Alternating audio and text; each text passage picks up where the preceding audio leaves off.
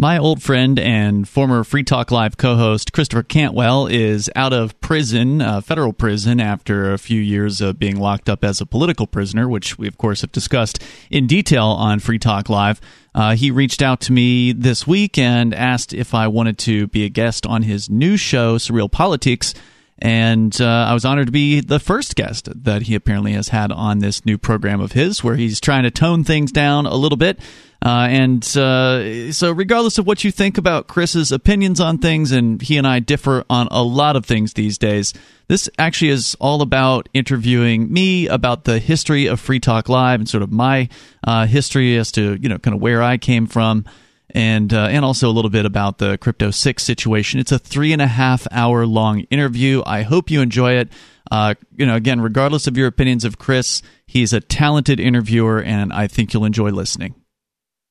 20th episode of the first stage of Surreal Politiks on July 31st, 2023. If you care about freedom, there's a higher goal involved here, right? We know that we're putting our lives on the line.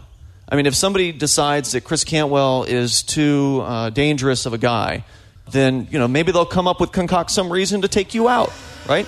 Maybe they're going to, take me out. We got to get rid of this guy. When you get into activism, you know there's a chance. The more visible that you are, the more effective you are, you know there's a chance somebody could do violence to you, whether it's the police or some sort of federal agency or just some crazy lunatic on the streets.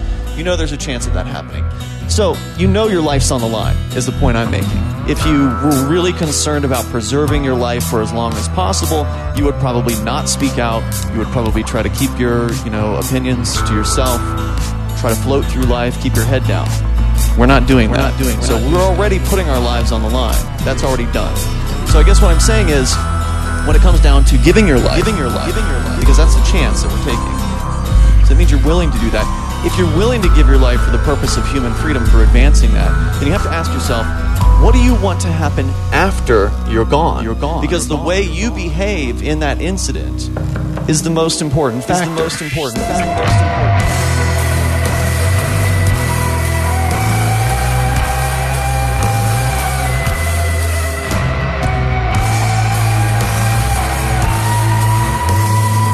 All right, welcome to this 20th episode of the first stage of Surreal Politiks. Today is July 31st, 2023 is the current year, and you might have gathered I'm the host of this production here. I actually have a guest today. We haven't done guests on Surreal Politiks yet. We do this on the Uncensored production from time to time, but I think that this guy is probably not going to get me kicked off the payment process, but it's not. That's not to say that he doesn't earn himself some opposition, shall we say. A lot of you don't, most of you don't need an introduction to my friend here. He's been in political media far longer than your humble correspondent, and he has earned no shortage of notoriety. For those of you so deprived as to not know Ian Freeman, I look forward to introducing you to this man, without whom you might never have heard of me. It's all his fault, ladies and gentlemen. Had he not put me on broadcast airwaves, the world might have been spared Christopher Cantwell. Born Ian Bernard, Mr. Freeman adopted the moniker turned legal name during his adventures in libertarianism, a school of thought to which he still adheres. He founded an open phone talk radio show while still living in the state of Florida, and for a brief period I was a co-host of that nationally syndicated production, which aired on over 200 stations across the United States. That production served in no small part as the inspiration for the format that you today enjoy on Surreal Politiks and other fine productions by a humble correspondent. Inspired by activism he saw in this state, Mr. Freeman moved to New Hampshire and joined the Free State Project, a libertarian political migration wherein adherents pledged to commit the maximum possible effort to ensuring the maximum role of government is the protection of person and property. And maximum is really the operative part of that phrase there. Mr. Freeman has described himself as a voluntarist, and last I checked, he would prefer to say that there were no government to speak of and that all human interaction was voluntary, a noble enough goal, whatever its feasibility.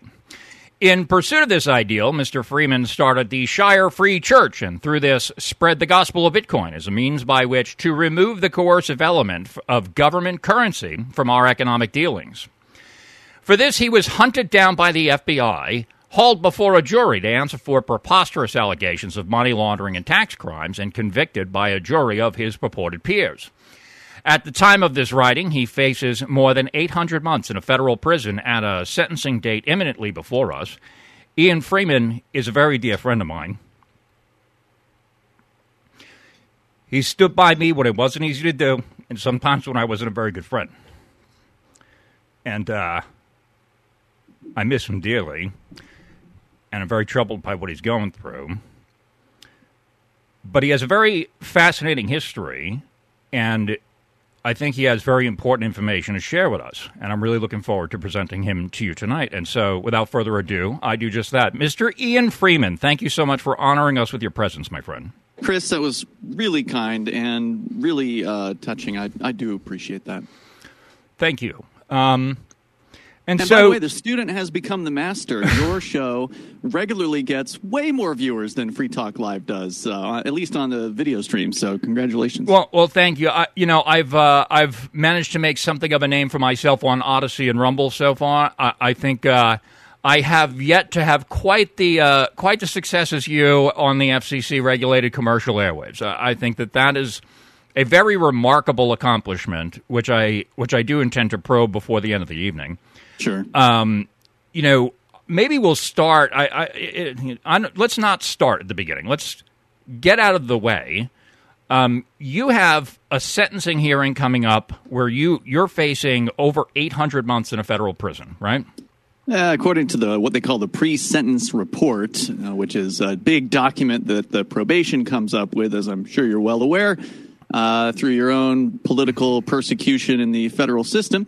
They cook up this big, long document, and then they, take in all these different factors into what the potential sentence could be. Of course, the judge can sentence below or above it, but they say this is the range, and it's 360 months to 700-something months. I don't know, 800, whatever. It's basically like 30 to 70 years. I saw the number 840 stands out in my mind, yeah. It's crazy, and it stands out pretty sharply, and so.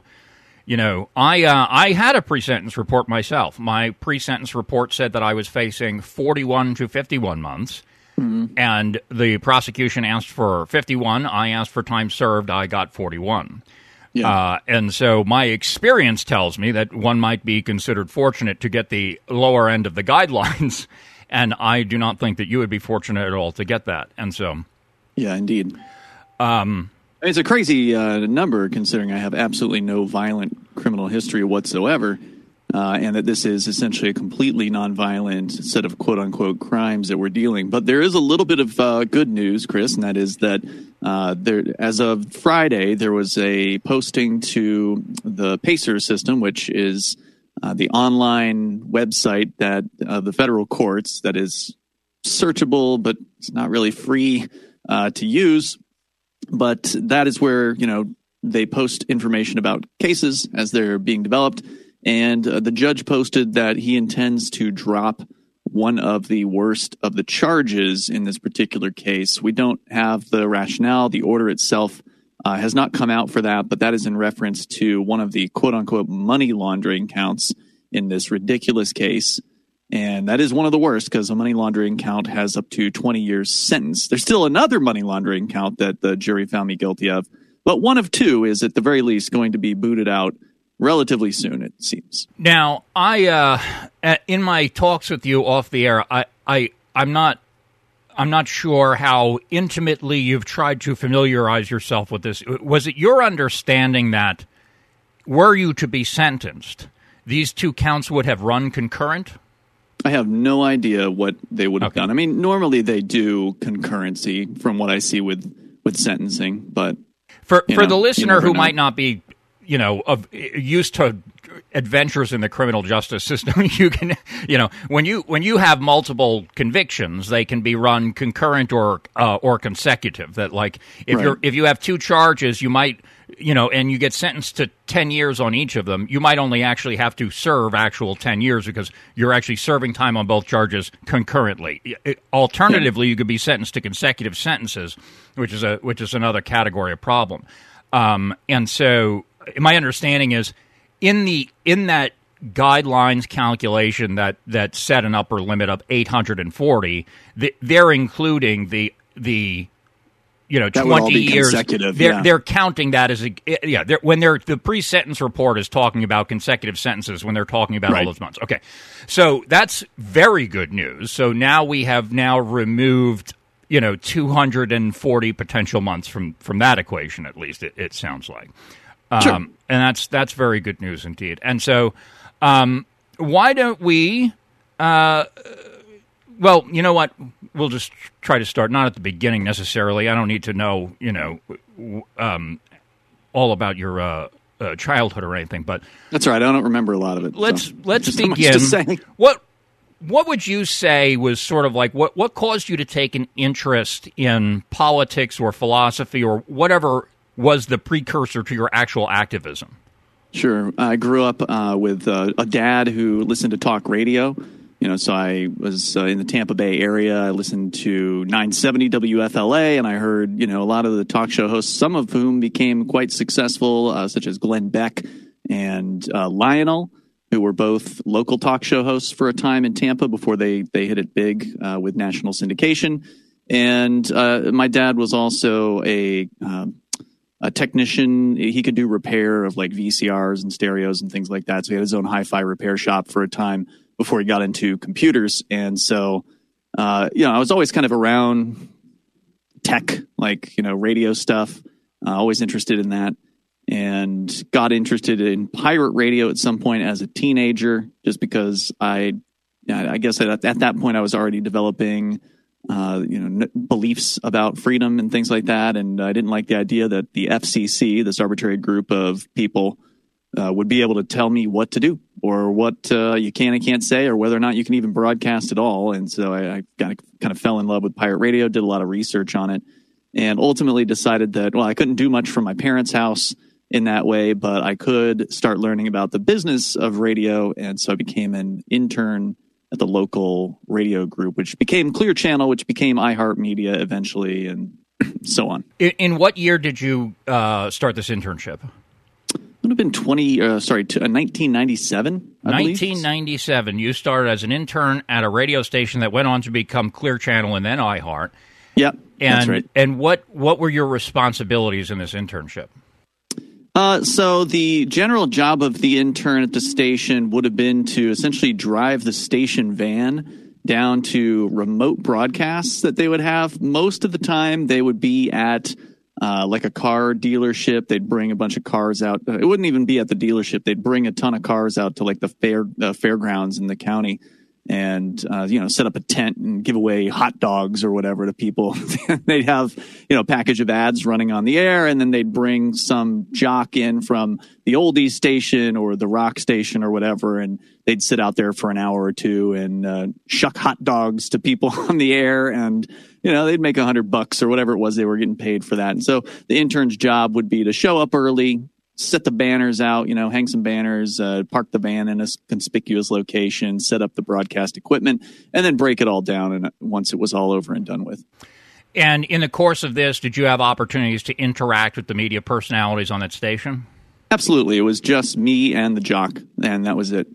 And, I'm trying to think to what the state of radio was back in 1997. Now, I am, unlike a lot of our listeners, I am old enough to remember a time when there was no such thing as the Internet. There was such a thing as the Internet in 1997. I don't know that everybody had a broadband cable modem in their house at that point, right? It was probably, there was such a thing as Internet, but it was not fully integrated with the media scene, was probably an accurate way of... Yeah, I think back then, we were probably really impressed to get a real video stream that was over 128 kilobits per second or something like that. Some small, teeny little video would have been amazing. And actually, in where I grew up in the west coast of Florida, we actually did have cable modems back, I think, in as early as 1996. It was one of the earliest markets for Comcast with their cable modem system. So I've actually been off of broadband for some time. Okay, which is nice. And so by this point in the history of radio, I guess that we did have like network. You said the channel that you worked for became Clear Channel Communications, then became iHeart. Were they part of like a radio network, or were they an independent radio station? Before Clear Channel bought them, they were an independent radio group called, I think it was New Wave Broadcasting in South Florida. Okay. And were they, you said that you got to know the jock. This was you were working for a specific radio show then, or were you working for the channel as like just the station? I was working for the station, so I would have met multiple jocks. They had different jocks from the oldie station, and then there was the rock station, and they had different events that they would go out to. The rock station would be more likely to be at like a Hooters or something like that, or a nightclub or something. So you were working. Okay, so this independent radio group had several radio stations in that general market. Yeah, there were 3 in the building that I was working out of, and then I think they had a couple more in a nearby town. So probably like 5 or 6 Gotcha. in the area. And were there political talk personalities that you got to know there? No, okay. Not at all. We didn't have a real talk station in the cluster. We did have a talk station, but it was essentially just a simulcast of WFLA, which was based in Tampa. So I grew up in Sarasota, Florida, which is about an hour or so south of Tampa. So WFLA was the big talk station in the area. I mean, it just dominated every other competitor. And so they had this little 1,000-watt AM station that was simulcasting that station in Sarasota. And so it was just a closet with some equipment in it. There wasn't even any real way to do any local content on that station. And so your interest in radio is partly from, I guess, you're listening, you're learning about politics, I guess, when you're in the car with your dad, and you're taking a technical interest in radio at the same time. You start working for this independent radio group, and you're not. And the radio station that you're working for didn't really have political content, but did you have an interest in getting into? How did you develop from there your interest in getting into political talk? Just having listened to talk radio and becoming interested just on my own through my dad's interest in general and being active politically, we both kind of became libertarian at the same time, thanks to the Harry Brown campaign with the presidential campaign that he ran in 1996 and 2000 with the Libertarian Party. And so Harry Brown definitely brought me into the liberty movement, and then being a libertarian, listening to what was almost all conservative talk radio. WFLA did have one progressive guy that would, fill in from time to time, and he had like a show on the weekends. But all talk radio fit the same format, which was whether you were progressive or conservative on the air. It was, you could only call in if the host wanted you to, right? Like if the host was on a specific topic, and you wanted to call in about something else, you're not getting on the air. If the host doesn't want any opposing views, even if it's on topic, then you're not getting on the air, right? So like there was a lot of restrictions, and it was very, very hard to get on these shows.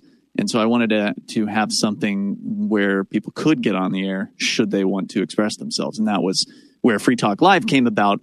And ultimately, that came about on an FM talk station in the very same cluster I worked for that flipped its format. It was a rock and roll radio station for many years, and it then became a FM talk station, which in the business, there's sort of news talk, which is the big one. That's what most talk stations are.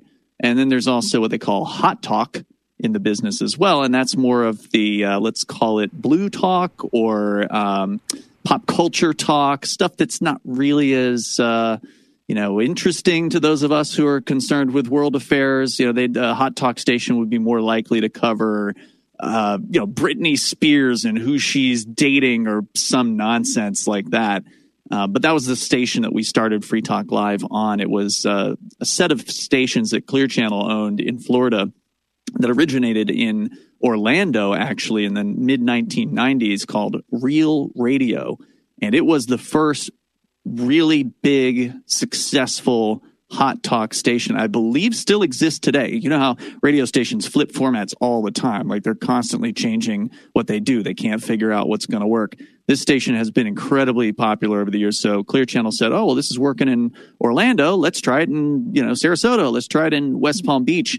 So they sort of syndicated that out to different areas in Florida.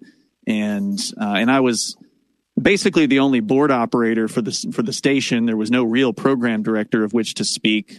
The guy who was officially the program director was the oldies program director. And the oldie station was much larger. That was like a 50,000 watt station, huge in the marketplace. And this station was like 4,000 watts and what they call a rim shot in the business, meaning that it wasn't actually in the market. The transmitter itself wasn't in the market. It was like in some little town kind of outside of the area. So the signal didn't even cover the entirety of the city of Sarasota. Not the strongest station. So the program director didn't really care about it. And I went to them and I said, how about we get a local show on the air here on the weekends? We have zero local content. We can do this. We have the studio. It's equipped to do these shows. And they said yes. So that's how we started Free Talk Live. That's great. And so, it's important to keep in mind, at this, and what year was it that you did the first airing of the show? 2002, November. 2002. And so you had been working at the radio station for like 5 years by the time that this comes about. And so, at that time, I don't suppose that you didn't have a podcast before that. Had you been tested? Had you were co-hosting other shows? Were you spinning records? You doing anything like that? Yeah, I had been. I think I was only like an intern for a year before they started paying me to be a part-time disc jockey on the rock and roll radio station. So I had a lot of airtime under my belt by that point. I had filled in for every shift on the station, including the morning show. Over the years. So, I wasn't some stranger coming to them like, hey, put me on the radio, So you were doing a morning show on the rock. Now, was this like a morning zoo show and you were you're like, hey, I've got a silly joke for you that every other radio station in the country also bought. Were you doing anything like that? No, not at all. I mean, and when I was on the morning show, it wasn't alone. It was with my mentor, Bob Garrett, at the time. I don't think I ever hosted the morning show by myself, and you wouldn't want to anyways. You got to have some sort of banter, some kind of back and forth, but it wasn't like, the wildest or zaniest as I recall, but we did have fun. Okay. And did you have a catchphrase? Not that I can recall. Okay. No. All right. So that's interesting. So you're spinning records, you sort of fill in for guys from time to time, and then you say, hey, why don't you give me my own show? And you pitch the idea for Free Talk Live from the beginning. You say this is going to be an open phone show. We'll take calls from anybody. And they were like, whoa, you're going to have a lot of trouble there, buddy. You got to screen people out. You can't just let anybody on the radio.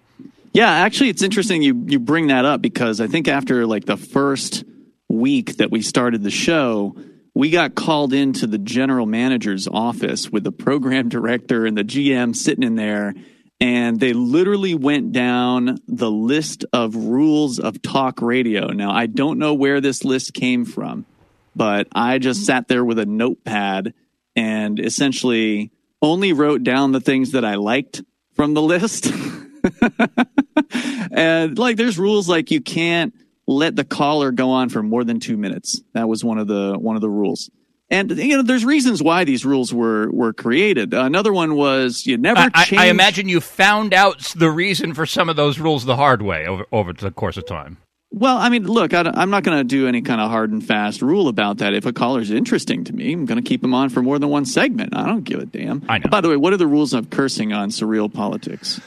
We frown upon it. If you let one, now I know you're a broadcast professional and you're probably not going to do it accidentally, but if you were to drop an S-bomb or something, I would say to you, Ian, I would invite you to join me in the exercise of trying to keep that to a minimum. That's what I tend to do. Fair enough. So we'll keep it broadcast friendly. But anyway, one of the other rules was you never change your opinion. And and again, it's just like it's an unreal viewpoint. It was all about the host, and that's what the listeners want to listen to. And again, I don't disagree with some of the rationale behind the rules, but I basically chucked most of them out and adopted the ones that made the most sense for the show that we were doing. And they didn't do anything else about it. I never heard another word out of management about our show. I don't think they actively listened in any way, shape, or form, which was great because we had the ability to essentially do the show that we wanted to do without anybody breathing down our necks from what was a pretty big radio corporation, Clear Channel Communications, if not the number 1 or 2 largest broadcast companies out there. It was very centrally managed, and we were just allowed to do whatever we wanted to, which was great. Oh, so this is interesting. So you actually started Free Talk Live on Clear Channel. Yeah, Clear Channel bought that particular radio group in the late 1990s. I don't even know how long I'd been working there before that happened. Clear Channel and these other big conglomerates like Cumulus were in a buying frenzy in the late 1990s, and this kind of gets into the industry background stuff. But essentially, it was what the radio business called consolidation. The FCC, quote unquote, deregulated the industry. Now, that didn't mean that you and I could go and start our own radio station. No, that meant that the big companies that already had a bunch of stations could then get more stations than they were previously allowed, because there was a cap on the number of stations that they could own in a marketplace or whatever, and the FCC wiped that out. And so it was like, these companies ended up with literally thousands of stations in their portfolio, and they paid big money for them at the time, because in the late 1990s, radio was still worth something. It was still, a very, very viable advertising medium that had huge listenership. So they paid top dollar for these stations. And then what happened to them, Chris, later on, as you know, radio, while it's still very well listened to, the value of the stations has been plummeting because there's so much competition now from the internet, right? Podcasts and live streaming isn't really a competitor to radio at this point, but podcasts certainly are. And there's a lot of listening options now that never existed before. And the price of stations has been going down. And so what has happened to these big corporations is they've never been able to pay the debt that they incurred to buy all those stations in the 1990s. And they've had to sell off a bunch of their station inventory in order to try to pay down the debt that they owe without filing bankruptcy. So what we're actually seeing now is kind of a reversal of what happened in the 90s, where all these mom and pop stations were selling out for top dollar to these, mega corporations like Clear Channel, which again is now called iHeartMedia. And now we're seeing Cumulus and iHeartMedia, the number one and number two station owners, shedding stations back to, the individual mom and pop ownership. So I think that that's a good sign, but it may be too little, too late to kind of save radio, to get it out of these corporate hands. Anyway, that's just a little behind the scenes. I certainly appreciate it, and I know that I will tell you, I know that the radical agenda audience. Oh, sorry, this is nothing of the sort. What? I deny knowledge of anything to do with the radical agenda. No, I know that the Surreal Politiks audience has an interest in radio generally, so don't worry about. I'm don't glad worry to about hear shop that talk. because it's hard to we're both in our 40s, I think, at this point. As guys in our 40s, it's hard to look at Gen Z or even the younger millennials and say, do these guys really listen to the radio? Like, what percentage? I mean, I was just on the phone with a program director of a radio station today, and we were talking about, this, and he still believes that 90% of America is listening to the radio at some point during the week. And that's what all the supposed studies show. But it's hard to believe that somebody who's 23 years old is going to listen to radio at all. I mean, unless they're counting when they're walking around Walmart or, and they're listening to the Walmart radio network or whatever it is that's on the speakers. I mean, does that really count as listening? I'm talking about how many young people in the United States over 1 week's time make a point of tuning in and actually listening to a radio station. I just don't believe it I think very few young people are making a point to tune into a radio station. I think that there's some likelihood that there are people who are accustomed to listening to a radio station in the car. I think that happens. I think that there's ever fewer people doing that because obviously now they've got streaming in the car and all this Bluetooth, stuff. And, And so there's probably fewer and fewer people. And of course, as you're likely to find out, radio's awesome in prison, but they don't have money to buy products from your advertisers, and so they're not a very they're not a very valuable demographic unless they're in the commissary. If you're like the honey bun seller, like you're all set. Sometimes they call in though, which they're almost always interesting calls when prisoners call in to the show. I would imagine so. I have some experience with this, of course, as you know. But I had the hotline. It's interesting to me. you have people calling you like unsolicited from correctional facilities? Yeah, that's right. Well, I mean, as you know, it's easier nowadays. Within the last 15 years, there's been some advancements, believe it or not, in prison calling technology. Prison moves real slow. I mean, I guess I can't speak to prison, but I've been in jail a few times, and these institutions move as slow as molasses. It's like living in the 1950s. You only have access to television and in the newspaper and radio as far as your entertainment options are concerned. But surprisingly, these tech companies came in, and they're terrible generally. Their customer service is awful. Their product is pretty bad, but they do exist, and they've made it so you can actually dial out from a prison or a jail you can dial out to a cell phone, which never used to be possible. It used to be whoever it is you were going to call had to have a landline phone, and they had to accept the charges in order for a conversation from a prisoner to another person on the outside to actually move forward. Now you can, as a prisoner, through your commissary account, have money on commissary, and you can use that to pay for outgoing calls. So the recipient on the other end doesn't have to foot the bill, and that also allows prisoners and jail inmates to call cell phone numbers, which 20 years ago was absolutely impossible. So, I mean, it has gotten easier to dial out from these facilities, which is why whenever somebody calls from jail, they're able to call the VoIP lines here in the studio. You never would have been able to do that in the earlier days, even probably in the earlier days of VoIP, but now you can. And, I guess the I'm thinking of a situation where I'm stuck in my own frame of reference is what it is. You have human beings answer your call-in lines, don't you? And no, it's automated. Oh.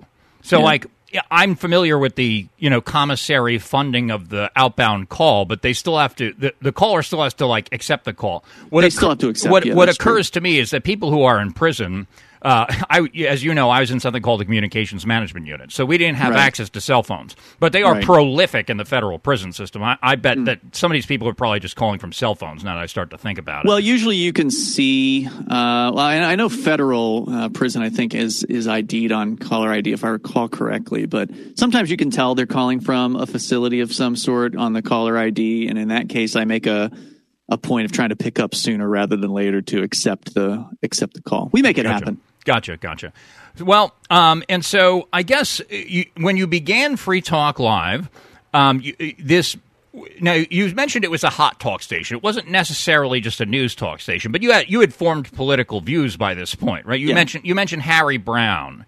What year did he run for president? Twice, 1996 and 2000 as the Libertarian Party's presidential candidate, back when they actually had decent candidates worth talking about. Okay, so prior to you even getting the internship at the radio station, you had started to form a libertarian worldview by that point. Yeah, I would say so. I would argue that I was kind of a born libertarian because I never liked being told what to do, and I would always, try to get out of whatever kind of situations that I was put in by the quote unquote authority figures in my life, as far back as I can remember even in elementary school. So I like to feel like I was always a libertarian. I just didn't have a name for it. Right. And I mean, did you take any? You said you used to listen to conservative talk radio in the car with your dad. I mean, did you? My dad had a Rush is Right bumper sticker at one time. 970 WFLA, Rush is Right. Oh, Rush Limbaugh, man. Yeah. This is not the Rush Limbaugh. We're not going to talk about. Well, we all owed Rush a debt of gratitude because he did create the talk radio, syndicated talk radio business as we know it today. I mean, that he was the first to really do that. Well, why don't maybe you could just give us the concise that point of it is very interesting. That prior to Rush Limbaugh, there was not such a thing as like a nationally syndicated talk radio show, right? As I understand it, he was the first real big one. There might have been something else prior to him, but he's the one that made it a real thing. Yeah, and I mean, like, absent Rush Limbaugh, like, all of the AM stations basically would have gone out of business, right? Maybe not all of them, but, I've heard that. Yeah, I've heard that argument before. And so he definitely had a very big impact on that industry, and for sure. And an impact on a lot of minds. And so he is all due respect to Rush Limbaugh, do I have like a sound drop that would be appropriate for that?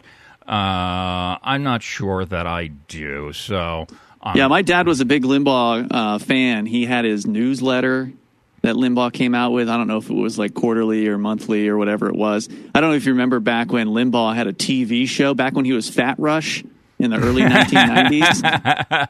Well, I have some awareness of this from watching TV shows about Rush Limbaugh, but I certainly didn't have any awareness of it at the time, Yeah.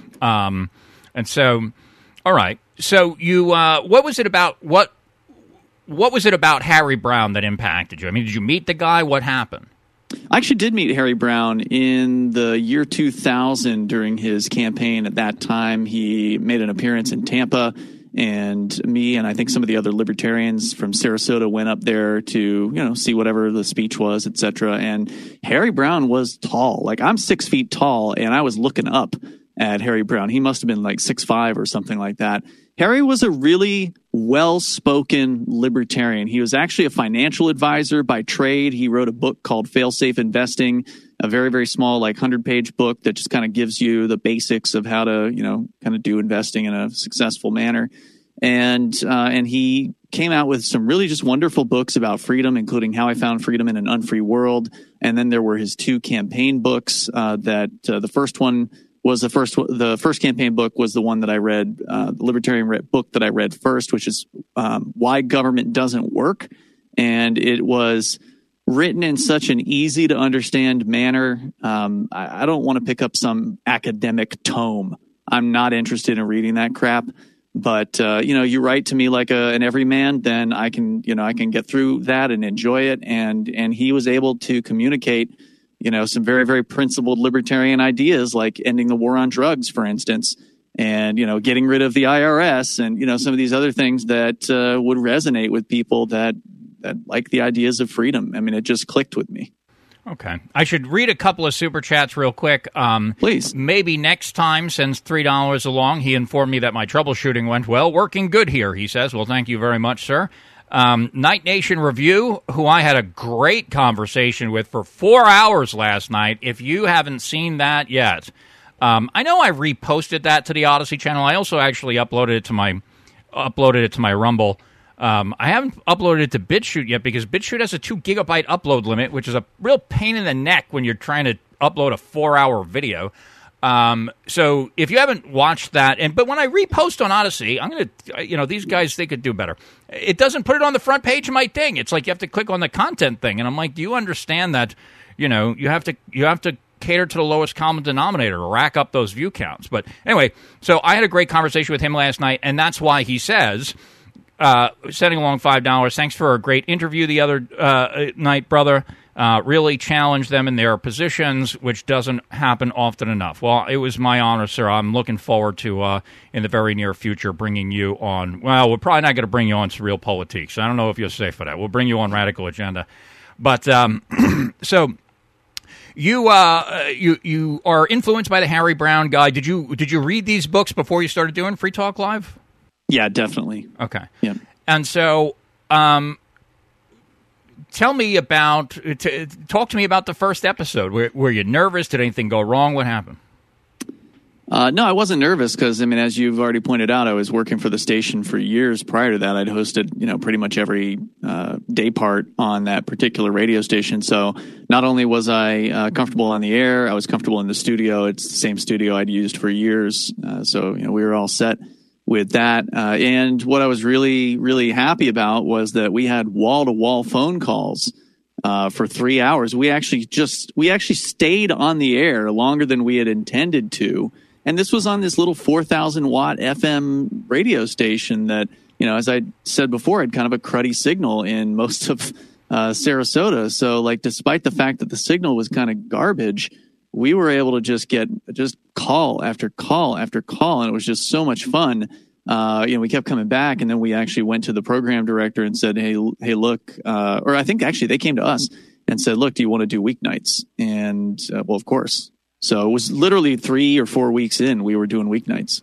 So what was the time slot that you were in for episode 1? I think it was Sunday nights at the very beginning, like 7 to 10, but we ended up staying on till like 11 on the first night just because it was just crazy on the phones. It's never been like that. Had you not gone late, what would have come on after you? What did you bump? I don't know, whatever crap they had in the. Okay, I have no idea what that would have been. Okay, let me ask you, about taking phone calls. I mean, that presents. On the one hand, I like to. One of my catchphrases on both of my shows is, "The more you talk, the less I have to. So please do give us a call." Right. Sure. And on the one hand, they give you a minute to rest the old cords, and right. and they bring some content and maybe take a little of the show prep pressure off of you. But sure. There's a cognitive burden involved, especially in broadcast radio. In monitoring what the caller's saying, trying to make you're trying to think about this from the outside perspective of the listener, while you have a very different perspective as the host. I mean, talk to me about the challenges involved and the rewards involved in your mind about taking calls on the air. Well, the way we did things, we just take anybody. So, like, that was the one of the key differences between Free Talk Live and what else existed at the time. Now, it's not unheard of to have an open phones show. Like, even Rush Limbaugh claimed he had Open Phones Friday or whatever. Free Phone Friday, yeah. Free Something Phone like Friday. That. You can call in about anything, and we'll put that was total BS. Yeah, that was total BS. Obviously. And it was only like 1 hour or something like that. And it was highly screened, and it was hard to get in, and it was impossible for people to get into that. In our case, it was just, you call in, we got your name, we got, tell us one word, what do you want to talk about? And we put you on the air. And on the positive side, that certainly keeps things simple from a call screening perspective. On the negative side, you get some crap calls. But on the positive side, you get every call, and that would include people who you might have otherwise screened out that ended up being complete gold. Yeah. As far as the actual call ended up on the air. And there was one guy who called in, I think, and he he claimed he was an alien or some crazy thing, and we ended up having him on for more than one segment just because it was so wild and his story was so interesting. So I think having open phones was the right way to go for what we were doing. I mean, it's supposed to be a show about freedom, so why shouldn't anybody be able to call it? But what has happened over the years, unfortunately, and the reason why we made the big changes recently to Free Talk Live, which include going pre-recorded 3 nights a week with other libertarian podcasters. So Ernie Hancock, for instance, from Declare Your Independence was on tonight. That's why I was able to start your show at 9:30, because normally we'd be on the air live. But now I can do other interviews or whatever. But I got burned out, Chris, after 20 years of doing open phones. It had dawned on me, and this was prior to COVID.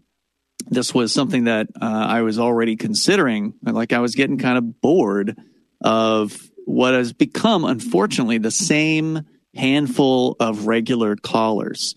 And, we just don't get as many people calling into this nationally syndicated show on, 170 plus radio stations throughout the week. You would think that, not all the stations are live, and, so I don't know what fraction of them are live. And we don't have the biggest stations like we used to anymore. We've lost some of them over the years. Like, we used to be on WFLA on Saturday nights for a few years, and then they dumped us for a real estate show that was going to pay them $1,000 a night or whatever, right? So, we've lost some of the biggies over the years, and we just don't get the same call volume from our radio listeners. And, you can only tolerate Sarah from New Mexico so many times. Our listeners will know who that is because she calls every single night. And, we do our best to make those calls as interesting as they can be, or if not, we get rid of them as quickly as can be. So, there's ways to handle it, but it just grates on you. And it grated on me as the host of the show. And I know that if I'm not having fun, then my listeners are probably not enjoying it either. I wanted to do the show that I wanted to do. And if I don't want to do the show anymore, then it shouldn't keep going, at least in its its format as it had been for all of that time. And so I was ready to take it off weeknights entirely and just say, you know what, let's just walk away from it. It's only 58 stations. Most of them aren't live on weeknights. So we'll just walk away and keep the weekend show, which is, more than 100 affiliates and still pretty active. But Mark Edge, who's a longtime co-host, who's been with the show since the very first night back in Florida, he says, well, let's talk to some of the libertarian podcasters out there and see if they're willing to pick up these nights and do some pre-recorded content. So I think that was actually a good move to make because, I spent all this time bringing these radio stations on board. I didn't want to leave these guys in the dust and leave them in the lurch and have them fill in with Ben Shapiro or whatever other crap conservative stuff is on at night these days. And so this allows us to continue doing Libertarian Talk Radio with fresh content, even though it isn't necessarily live content every night. So we're still doing 4 nights a week live, and we're doing 3 nights a week recorded content with Libertarian podcasters. Which nights does Free Talk Live broadcast live currently? Right now we're live on Wednesdays, Thursdays, Saturdays, and Sundays. Okay. And so when you are progressing along in your ideas that are moving you along this path, I mean, you say that you had sort of been born a libertarian, you're influenced by Harry Browne.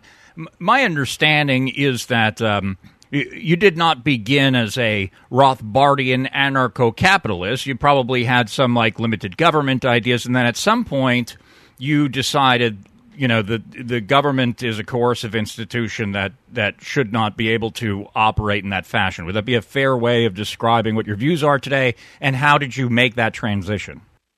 I think that there was a time when I was going to do some outreach for the Libertarian Party in Florida. We would go, and when I say we, me, and then some volunteers would go and set up booths at the county fair, and there was gun shows and even gay and lesbian Pride Fest. So we had the whole range of gun shows to Pride Fest.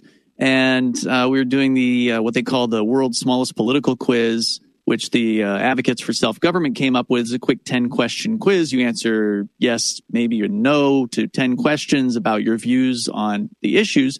And when I took that myself, when I first came across it, whenever that was in probably the late 1990s, when I first took that quiz, I didn't score 100 on that quiz. And I'm like, well, what am I missing here? There's some issue that I'm not right about. And so it was immigration, actually, believe it or not. And I just said, well, clearly I need to learn more about this particular issue. And so I did, and became a 100 libertarian at that point. So that's, let's see how I want to address this. I don't want to debate immigration with you, but when you first take the world's smallest political quiz, you're like, all right, let's get the government out of everything, but we don't want to open up the borders, because I've heard about what that does on the radio, probably, right? Yeah, I don't even remember what the rationale was at the time, but I know I got it. I did not score libertarian on that, and I changed my views. Okay. And so can you tell me, do you remember what it was that you read that sort of influenced you, towards what you describe as a more libertarian view on the subject? No, I don't recall. Okay. It's been 20 plus years since that time. But once the immigration thing was out of the way, you were like, what did you call it then? Well, I will answer the question, but after the fact, if you want a good book on the subject, David Hathaway is a sheriff of a border county in Arizona. It is Santa Cruz County. He's currently the sheriff down there. He's an actual libertarian who ran and won the sheriff's position in this border town. He ran as a Democrat, though. And the guy's like a principled, voluntarist kind of guy. And he wrote a book about immigration maybe 15 years ago. It's very, very good. It's short. It's pretty sweet. Sorry, what was the other question? It was David Hathaway, by the way. Okay. And so what did you describe yourself as when you went, as you say, full libertarian? Did you just say libertarian? Did you say anarchist? Did you say voluntarist at that time? And what year was this? Yeah, I was a libertarian when we started Free Talk Live, and then maybe a few years in, I think I flirted with calling myself an anarchist, and at around that time, I decided to call myself a voluntarist, and I'm not sure what kind of time frame I might have even referred to myself as an anarchist, but it would have been a very short time, if at all. I've never really cared for that particular term. Yeah, this has been the subject of a lot of discussion on Free Talk Live that I recall. Yeah. That, like, maybe that's an interesting subject that we could touch on briefly. The term anarchist is fundamentally, it means, absent the rulers, right? Without rulers. Okay. Mm-hmm. And so you would say that fundamentally you're not opposed to that framework, right? I mean, that would accurately describe your views, but you don't like that term. Is that a fair assessment? I like Mark Edge. He says auto-archist is actually a better word, right? Self-rule, essentially, in that particular case is what auto-archist would mean. But the term anarchist has been used by people in politics and the media for decades to refer to bomb-throwing communists. And so, that's not exactly something that is going to be easy to come back from or try to win back people's minds to that particular term. And so a term like voluntarist, which is a definition of what you define yourself by what you're for rather than what you're against. So anarchy is, you're defining, I'm against the state. Well, a voluntarist says I'm in favor of human interaction being consensual. Somebody who's anti-war versus pro-peace, right? If you're pro-peace, it's just a more positive message. And of course, I do like positivity. I can attest to that. And so what do you think about the criticism as a broad general matter? It's not specific to you or to anarchism specifically, but there are people who say that if you allow, sort of like an erroneous cultural narrative to chase you away from language, that you'll basically just be running forever. I don't know that that's precisely the criticism that's lobbed at people. This happens a lot in my circles, that people say, there are, shall we say, symbols that conjure negative images in some people and that conjure positive images in other people. And the people in whom those images conjure positive feelings say, no, we need to defeat the lie about this symbol. Mm-hmm. We need to have our way. We need to penetrate the culture and have our symbol and our word be accepted, and therefore you're acting contrary to our purposes by running away from the word or the symbol. What do you say to that criticism? Well, this has been going on, at least with the word anarchist, for longer than I've been alive. So, I mean, this is a tough fight to try to win back, and we all only have so much time. We only have so much effort that we can put into something. Why would I want to fight over a word that I don't really even care for to begin with? I never really had a love for the terminology at all. I don't have that attachment to it. So, I mean, if that's what you want to do, then, by all means, good luck with that. But with the term voluntarist, that's a word that is going to get people asking questions. If you introduce yourself as a voluntarist, somebody might say, well, what does that mean? Whereas if you introduce yourself as an anarchist, a lot of times people will just not say anything and they'll just, ignore you or move on or, not want to broach that subject at all because what they've heard about anarchy is scary. And that's all they know about it. And if you're an anarchist, you must be scary. You must be dangerous. You must be a bomb thrower, or you must be a communist, which, of course, none of those things are true when it comes to people like me. So, I mean, in cases, it might be worth trying to win a word back or whatever. But if it's decades after the fact, you're fighting a losing battle. So, pick your hill, right? Yes. And I think that's some valuable wisdom that a lot of people who listen to the show could afford to learn. Your energies as an activist, as an advocate, say, are not limitless. You have to make economic decisions about them. I think it would be a fair way of describing what you're saying. Mm-hmm. And you can fight and fuss over whether anarchist is a good thing, or you can move on to something else and try to make a more meaningful impact on the political discourse. Is that a fair assessment? Yeah, I think that works. And as far as the people within the libertarian movement, most of them are just fighting over piddly things online, right? Like they're infighting, and I'm sure this happens in various different movements out there. And it's a huge waste of time, just arguing with people in your own circles. And that's why, of course, a lot of libertarians have moved here to New Hampshire, where they can actually do something about achieving liberty in our lifetime, like getting elected. We've got dozens of free staters that have been elected here in New Hampshire, and the Libertarian Party can't claim this level of success in 50 years that the Free State Project has had in 20 years. So while a bunch of people are squabbling over terminology on the internet, the Free Staters, libertarians here are infiltrating the old political parties and winning elections.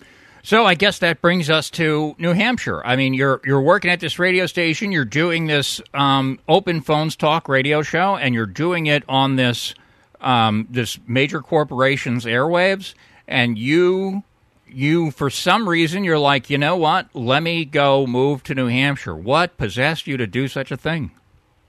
The Free State Project was something I became aware of probably in like 2002, maybe.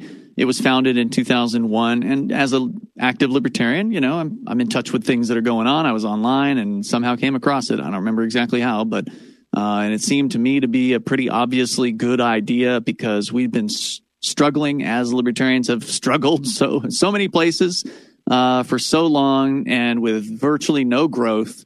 It was obvious that it wasn't going to work. We were doing I was doing a lot of outreach. I talked to you about the booths that we were doing at various different events. And, we would find people who were libertarians. The purpose of this booth, this outreach booth, was to identify people who agree with us already. We weren't there to convert anybody. We were there to filter, right? Like any sales process, right? Who are your best prospects? We would find the people who already agreed with us and then try to get them to do something else.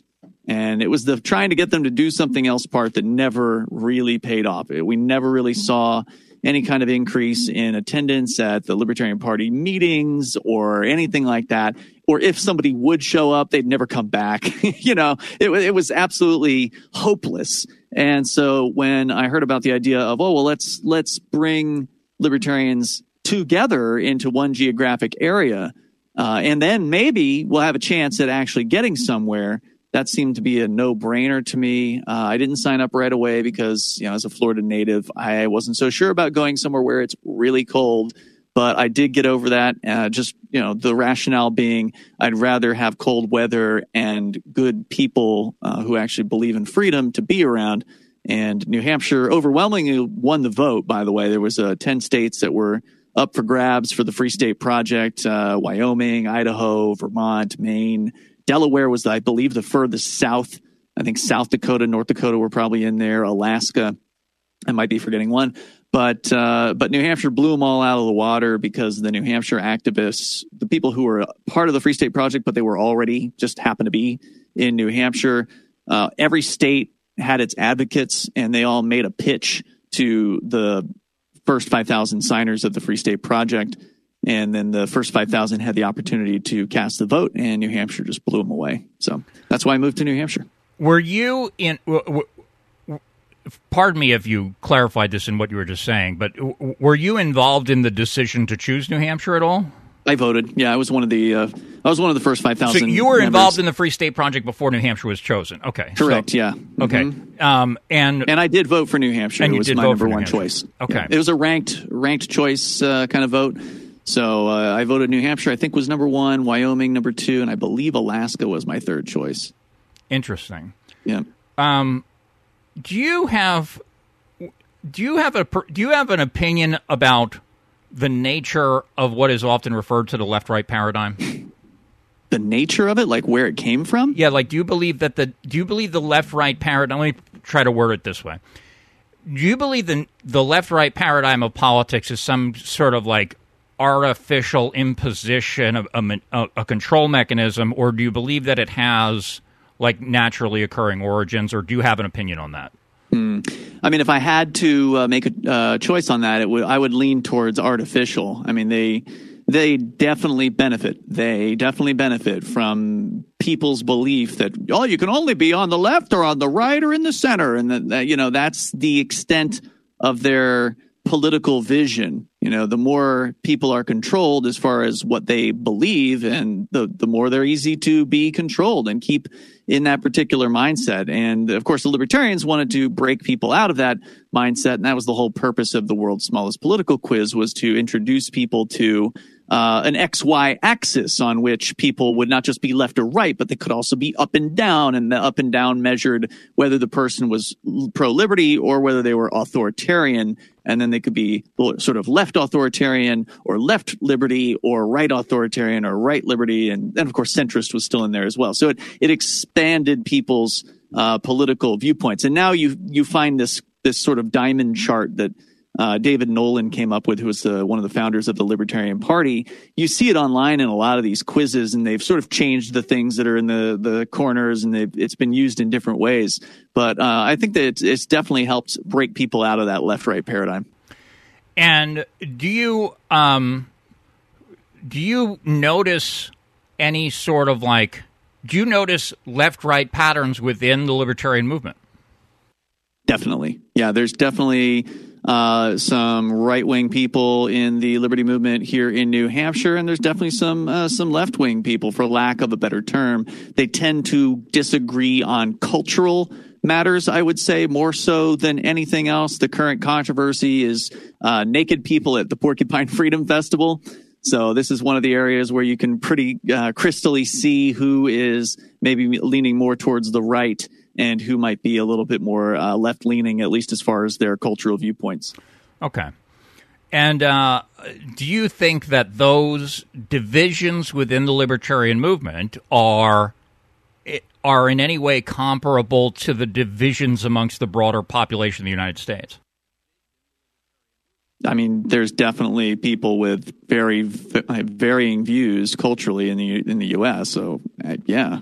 But what I mean to say is that, one of the things that made me, shall we say, question the wisdom of libertarianism was observing that left and right seem to have a firmer foundation than I think a lot of people give it credit for.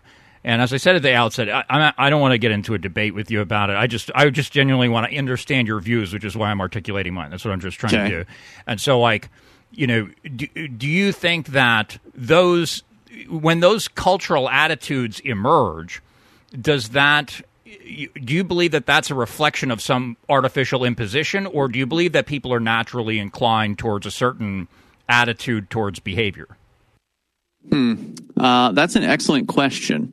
And I would lean towards, I think people are probably naturally inclined. But obviously people also learn through environment, right? Like you're raised with parents who have a specific belief system, and you either go along with that particular belief system or you break away from it. That tends to be what a teenager is going to do. They're either going to follow their parents' wishes or they're going to go their own way and possibly go the complete opposite direction just for the sake of doing it. I mean, we even see it with some of the libertarian parents, for instance. I know you remember Michelle Seven.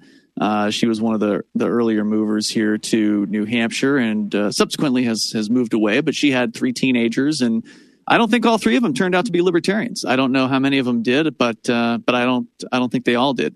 And that might have been because of the rebellious aspect of some teens or whatever, but people are different. I mean, that one thing you can definitely say is true about people all around the planet. There's a lot of things they have in common. Like, most people want to take care of their friends and their family and live a nice life or be comfortable or whatever, feel loved and have kids and, so on and so forth.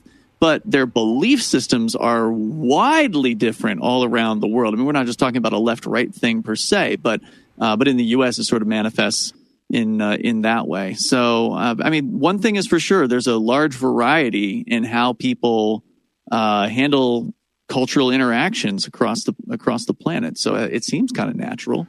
Well, I guess people's, as you say, there's a certain natural inclinations are also informed by the environment, and as a consequence of this, people develop a worldview, and then within the framework of that worldview, all events are interpreted and all social interaction occurs, right?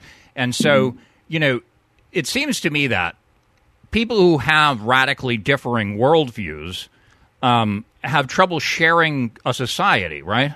Yeah, no, I absolutely agree with you, which is why I think secession is such an important topic. And I know one on which we still agree to this day, if I recall correctly, Chris.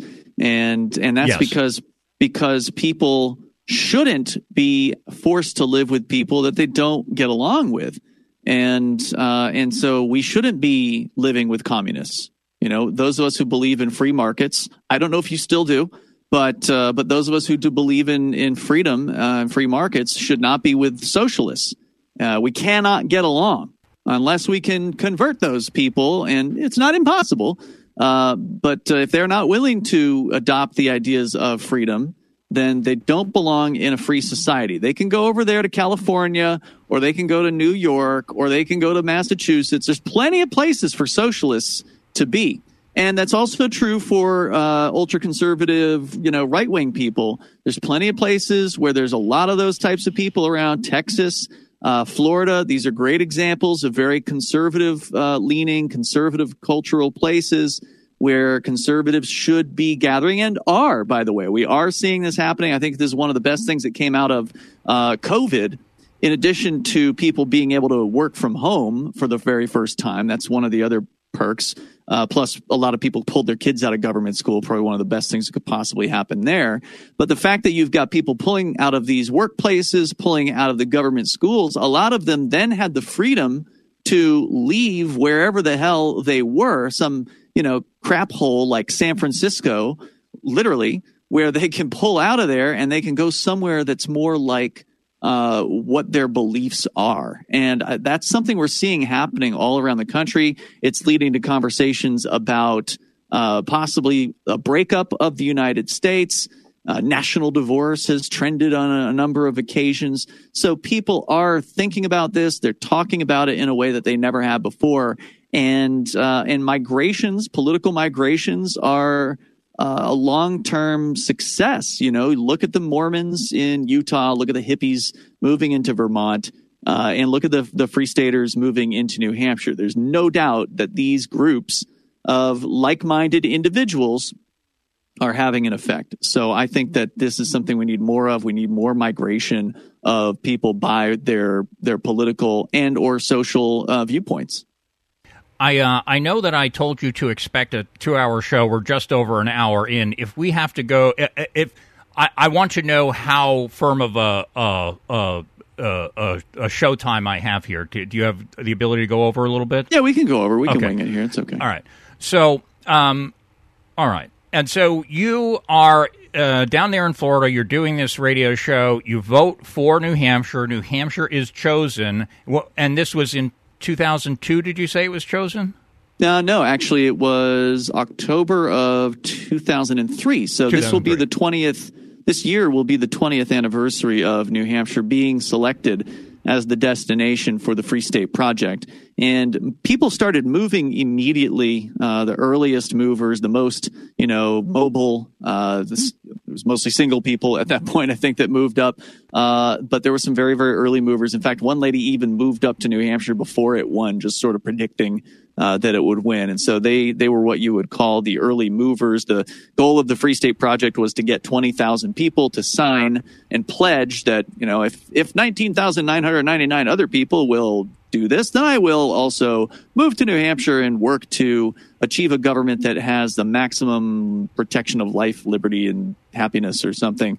That's kind of was the statement of intent. And it's unfortunate. The Free State Project founder admitted later that he probably screwed a major thing up, and that was that he should have just had the vote at 20,000 instead of 5,000. He just arbitrarily picked 5,000 members as, when they should vote on what the destination states should be. And the reason for that was that before the vote happened in 2003, the membership signups of the Free State Project they're just going through the roof. I mean, there were a ton of people that were signing up for this thing at that time. And of course, this is fresh off of 9/11 and, the whole direction that things were going with the wars in Iraq and Afghanistan. There was a lot of, political motivation behind people's decision to maybe make a change in their life. And unfortunately, once New Hampshire won, and even though it won overwhelmingly, the interest in the Free State Project signups just fell off a cliff. So the theory was later on that had the founder of the Free State Project, Jason Sorens, chosen 20,000, the signups would have kept shooting up in 2002 and 2003 to where it might have hit 20,000 within a year or something like that. And then they would have had the vote. New Hampshire would have already been the destination, and then it would have triggered the, quote unquote, triggered the move. That's what the Free Staters used to refer to of when they got to 20,000. That would be, all right, it's time to move. Well, that didn't happen until 2016. So literally 13 years. It took 13 years to get from 5,000 to 20,000 members.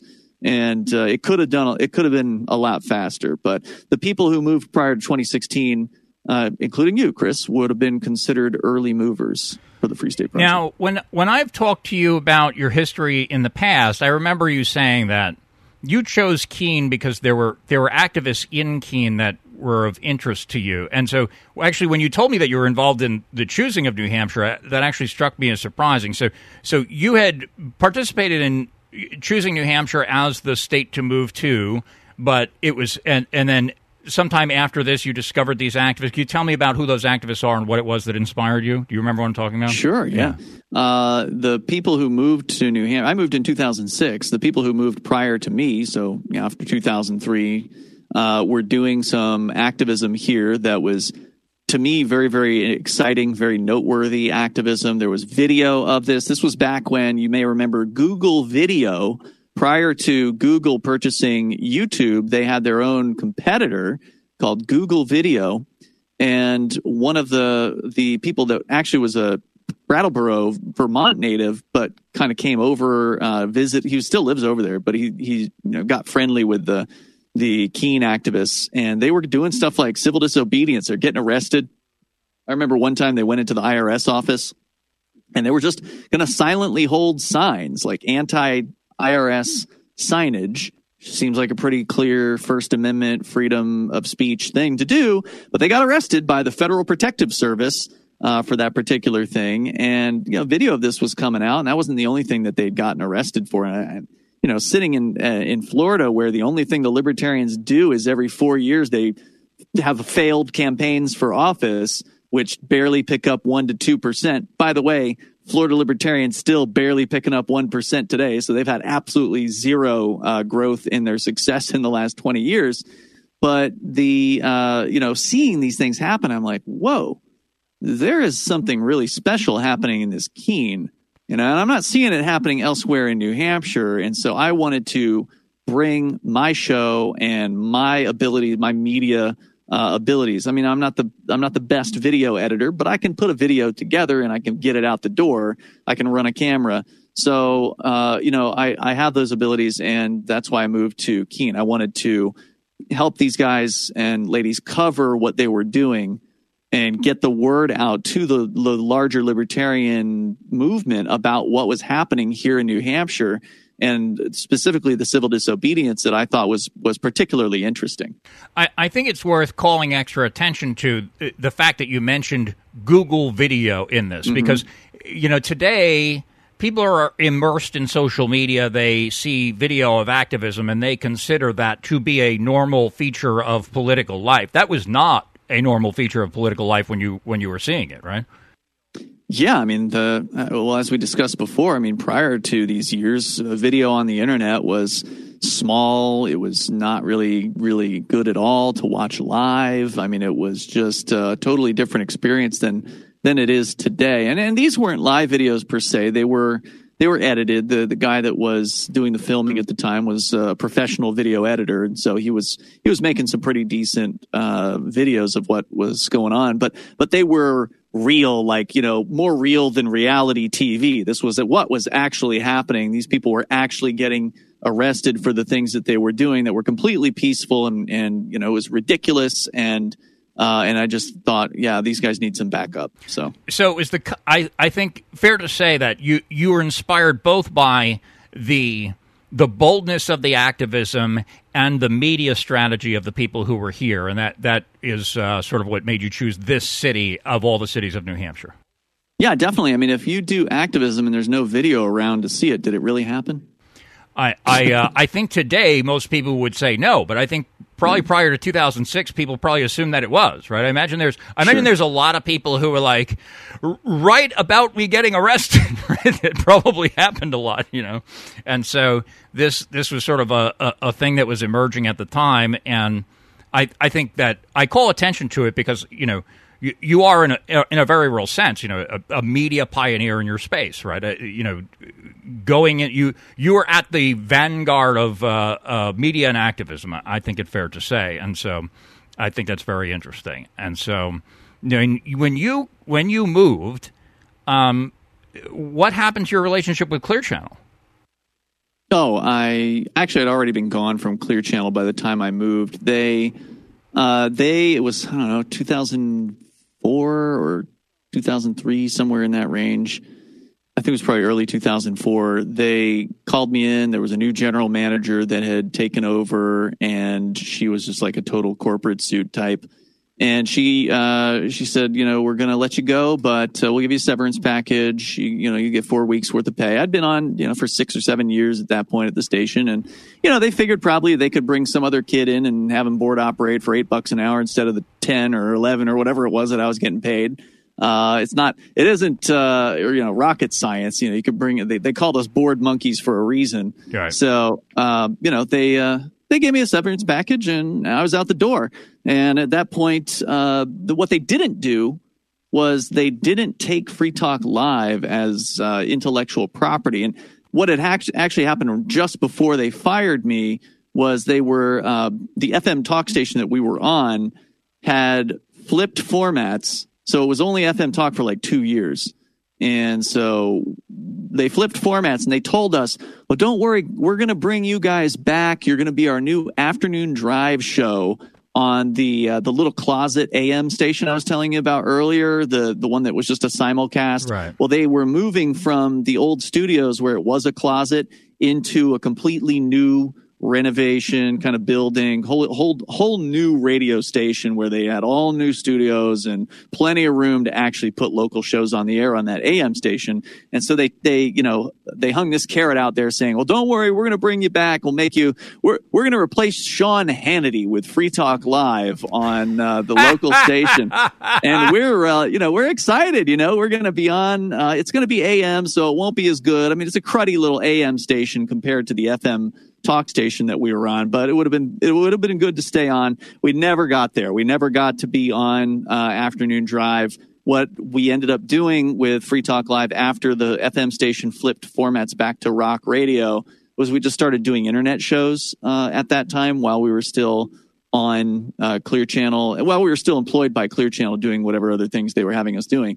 They didn't think about Free Talk Live. It just wasn't even a consideration for them. They never had me sign any kind of paperwork to give them any ownership of the show. That's how little they paid attention. As I was explaining earlier, we were able to just do this show, which broke most of the rules of talk radio without ever being stopped or taken over by the corporation. And so when I walked out the door at Clear Channel and left that job, I still had Free Talk Live. And that was when we took the show to an AM station in town. And the one time I ever paid for radio, we were paying $500 a month for the crappiest AM station in town. It was like literally a 500 watt nighttime signal. It was, I don't know, maybe 1,000 during the day, and they cut the wattage at night.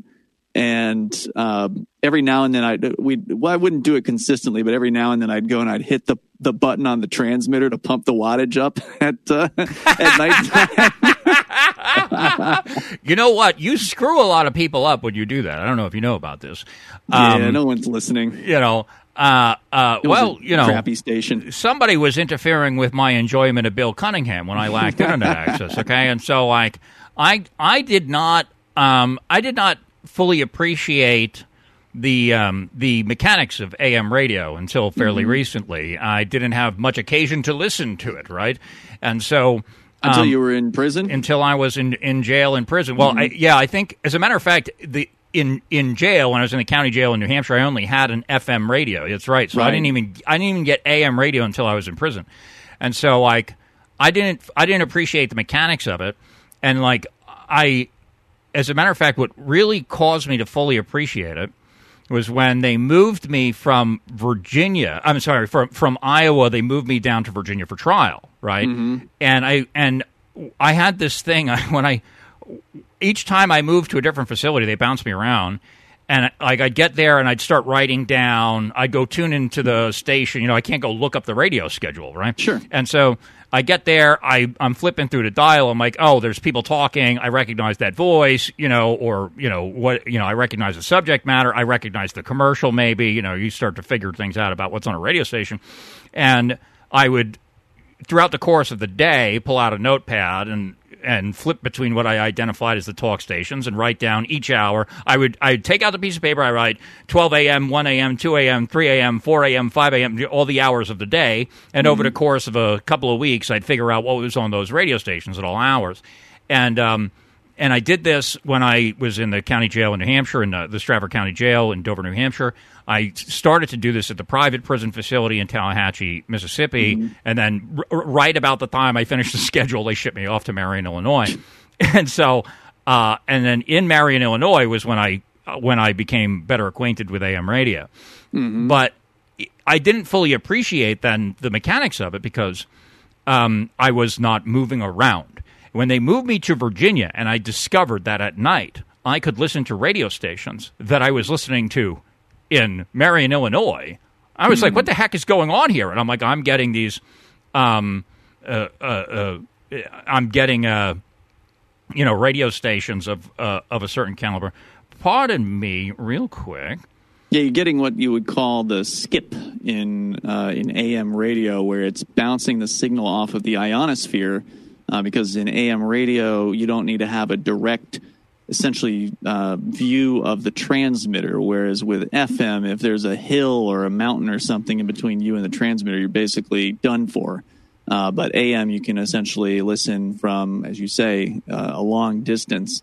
And so there's certain AM stations that have what they call a clear channel. This is not just the name of a radio corporation, but it is also an FM, or sorry, not FM, it's an AM terminology that the FCC uses to describe a station that has, I don't know if it's no competitors across the United States, but it's for a very, very long distance. There's not allowed to be any other stations that use that particular frequency. So you were probably listening to some pretty heavy-duty wattage stations from elsewhere. I noticed that I could listen to WABC in New York from the Central Virginia Regional Jail. I forget what city that was actually in properly.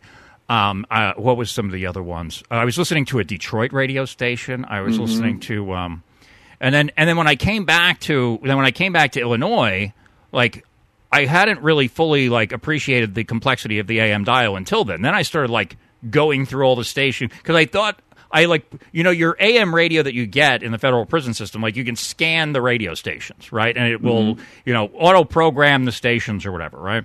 And so I did that during the day, and I didn't fully appreciate what I was able to do at night because I didn't experiment with it, right? So then I came back, and I was like, wow, now I'm back in Virginia, and I can listen to Detroit, I can listen to New York, I can listen to all these different stations. And I was like, oh, my God. And it enriched my media life in a place where I was very deprived of media, as the communications management unit, as you know, I couldn't even talk. I couldn't talk to you. I couldn't talk to a lot of different people. And so my access to information was like so important to me. And speaking of the feds, sorry to interrupt here. It's my nighttime photo time where I have to take a picture of myself, and it always happens after 10 o'clock. They were very kind to schedule it to where it happens after Free Talk Live. It also happens once earlier in the day. It used to happen 3 times a day. I'm down to 2 because I've had a lessening of my bail restrictions. But anyway, it beeps at me, randomly during this particular time window, and so I have to go and I got you. So you have to give the proof of life. There's not a beach with a bunch of foreign looking people behind me, sort of thing. Yeah. Apparently, this is the same thing they did during COVID in Australia, where the people in Australia had to take a picture of themselves to prove they were in their homes, and they couldn't be more than 15 minutes away from their home. And so the rule is, I can take the dog out for a walk, and if this thing goes off while I'm out, I got to be able to get back here within 15 minutes Otherwise, it will time out, and I could get in trouble. So basically, what it'll do is it goes off once. I've actually changed the tone to be an air raid siren that just goes for a minute straight, so so I don't miss it when it goes off. But if I do miss it, or if I get if I space out and put the phone down or something like that, usually 3 minutes later, there's like a blaring noise that they have that gives you a heads up, and they'll hit you with 4 of those things over the 15-minute time frame. And if you miss all 4, then they hit you with the last one, and it's over. And then, so I'm just going to take this picture. And then the men with the guns come. I also usually what they do is they call you or they message you like, "Hey, where are you at?" And I know you're accustomed to doing a show with commercial breaks. Do you have anything you need to do? Do you want to take a moment or anything like that? Other than your, I'm okay for now. I mean, we might have to visit the restroom at some point, but I'm good for the moment. Okay, and so. All right. So when you were separated from Clear Channel, you went to this small AM station where you were paying for airtime. You said you were paying $500 a month for how many hours of airtime a month? We were doing the same show. We were doing weekdays, so it was 3 hours a night, 5 nights a week, and $500 a month is a steal for any kind of radio station. You can't. Maybe in a small town or whatever, but this was also a small station, and it was money she otherwise wouldn't have gotten. It was like, okay, well, these guys know what they're doing. Usually, this station was such a weird situation because, like, it's one of those stations where they don't care who you are. If you can fog a mirror and you got, $100, they're going to put you on the air. And we used to come in after this guy, this super weird, I don't know, autistic or whatever the hell he was. There was this guy, he did a show called Marty on Mondays, and he was the worst radio host you could possibly imagine. He couldn't run the board. He didn't know what he was doing. He had no producer. They didn't give him a guy who knew what he was doing and okay, well, this guy doesn't know what he's doing. Just put him behind a mic and let him talk. He was playing music or whatever. It was like a music show, but he would talk. And a lot of the times he'd be way over here, just kind of talking, way off of mic. And, he just couldn't be taught how to do things correctly. But, man, they just kept putting that dude on. And he was just absolutely terrible. So, I think what happened was we were real broadcasters who knew what we were doing, and we were willing to give her $500 a month. So she took it. And there we were. And when you were working for Clear Channel, clearly they were selling their own advertisements, I imagine, or were you guys responsible for selling ads on your airtime, or how did that work out? And what changed when you went over to the other station in terms of making? Were you subsidizing this thing, or was this a business at this point? No, it was subsidized for sure. I don't think we ever brought in any revenue to Free Talk Live for 4 or 5 years. So in the earlier days, it was just whatever commercials were on the station were running during our show. We didn't have any specific sponsors or anything like that. We did manage to kind of rope in some restaurants in the area to essentially feed us every single night of the week. So I guess we kind of had sponsors in that way. We had Bennigan's. We actually had the delivery guy from Bennigan's one night. We put him on the air, and he was actually really good. So we started having him as a regular co-host, even when he wasn't working at Bennigan's. We had an Italian restaurant. We had a wings place. We had a personal chef, which, if you don't know what a personal chef is, they are super cool. I had no idea, this is something you would think, oh, it's only for rich people. And actually, it was surprisingly affordable. This guy would come in, he'd cook up some awesome dinner for us at his house or whatever, and bring it in, and he'd have a heating device that he'd bring in so it was hot whenever it came in. And he was pitching his services, to the listeners of being a personal chef. And it was kind of interesting. Essentially what he does is you sign up for his service. He gives you a questionnaire about, what kind of foods do you like, right? What do you want to eat? Do you like meat? Do you like, et cetera? And so he will shop to what you want to eat. Essentially, he'll make, really nice meals. And what he does is he comes over to your house, uses your kitchen, cooks up whatever the hell, he's going to cook up, cooks you a week's worth of food, puts it into Tupperware containers and puts it in the freezer. So that way, you don't have to pay him to be at your house every day. That's what rich people would do. but you could actually pay this guy. I don't remember what it was, but it wasn't a lot of money. And he's only spending a few hours cooking up a few meals at your house, and then boom, he's gone. You got food for an entire week. You didn't have to shop it. You didn't have to cook it. I mean, the amount of time this guy would save a busy person was well worth the amount of money that he was charging. So that was one of the things I learned from our sponsors. It was pretty cool. This is what Opie and Anthony would refer to as plugola, that he comes in, feeds you, and he's like, I'm so good at this. And you're like, he's so great. Wouldn't it be great if you had this happen to you, huh? Uh-huh. He was great, man. And no doubt. So I guess when you left Clear Channel and now you're subsidizing your artwork, your activist project, how did you have to get a regular job on top of this? What was your life like in the course of that transition? Yeah, I mean, I'd worked more than one job for a long time. I had significant savings at that point. I'd always been good with money. My parents taught me how to save money early on. I had the kind of parents who wanted to teach responsibility, and so as young as I can remember, my parents were making me do things like I had to buy my Nintendo, right? When it was in the late 80s and the NES came out, and, I was 8 years old or 6 or whatever the hell, however old I was, I had to save up my allowance, which was not just allowance. It was, I took out the trash to earn the allowance, right? Like I had to do something to get the 50 cents a week or whatever it was my parents were giving me. And, I managed to save the money to buy the Nintendo. And that was a real accomplishment for me, back then. And so I always had learned responsibility, and my parents were entrepreneurs. So my mom still to this day owns a thrift store in Sarasota. And I was working for her at single digit ages, working at the cash register and, getting good customer service ability and things like that. So by the time I got a quote unquote real job working for Kmart as a teenager, I already had all that stuff down. And so saving money was pretty natural. I graduated high school with $10,000 in the bank. That is unusual, I think. That's very good. And okay, that is interesting. And so you had some savings and you were working, and then you would go in and basically do this thing because it's your passion then.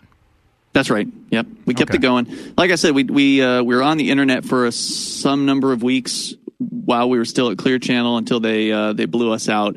And it wasn't long after that I immediately started looking around for radio stations. We ended up moving off of that station at some point. Mark Edge got a job as a sales manager at a different AM radio station in town that had opened up Main Street Studio office or Main Street Studio. So it had windows right out on Main Street. Really cool kind of location. The actual broadcast studio was right there where people walking by would be able to stop and watch. And there were speakers outside so people could stop and kind of watch and listen to what was going on. So it was a really neat kind of experience to do radio in a facility like that.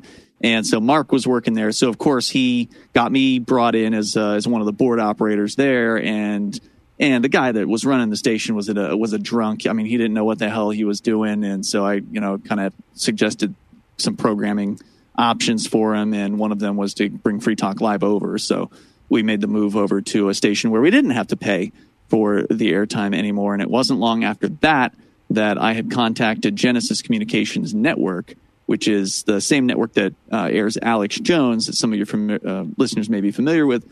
At the time, they were airing Lionel, who was an old talk show host from... I'm sorry to interrupt you, and I want to talk about Genesis Communications. I have a timeline here. So, when you...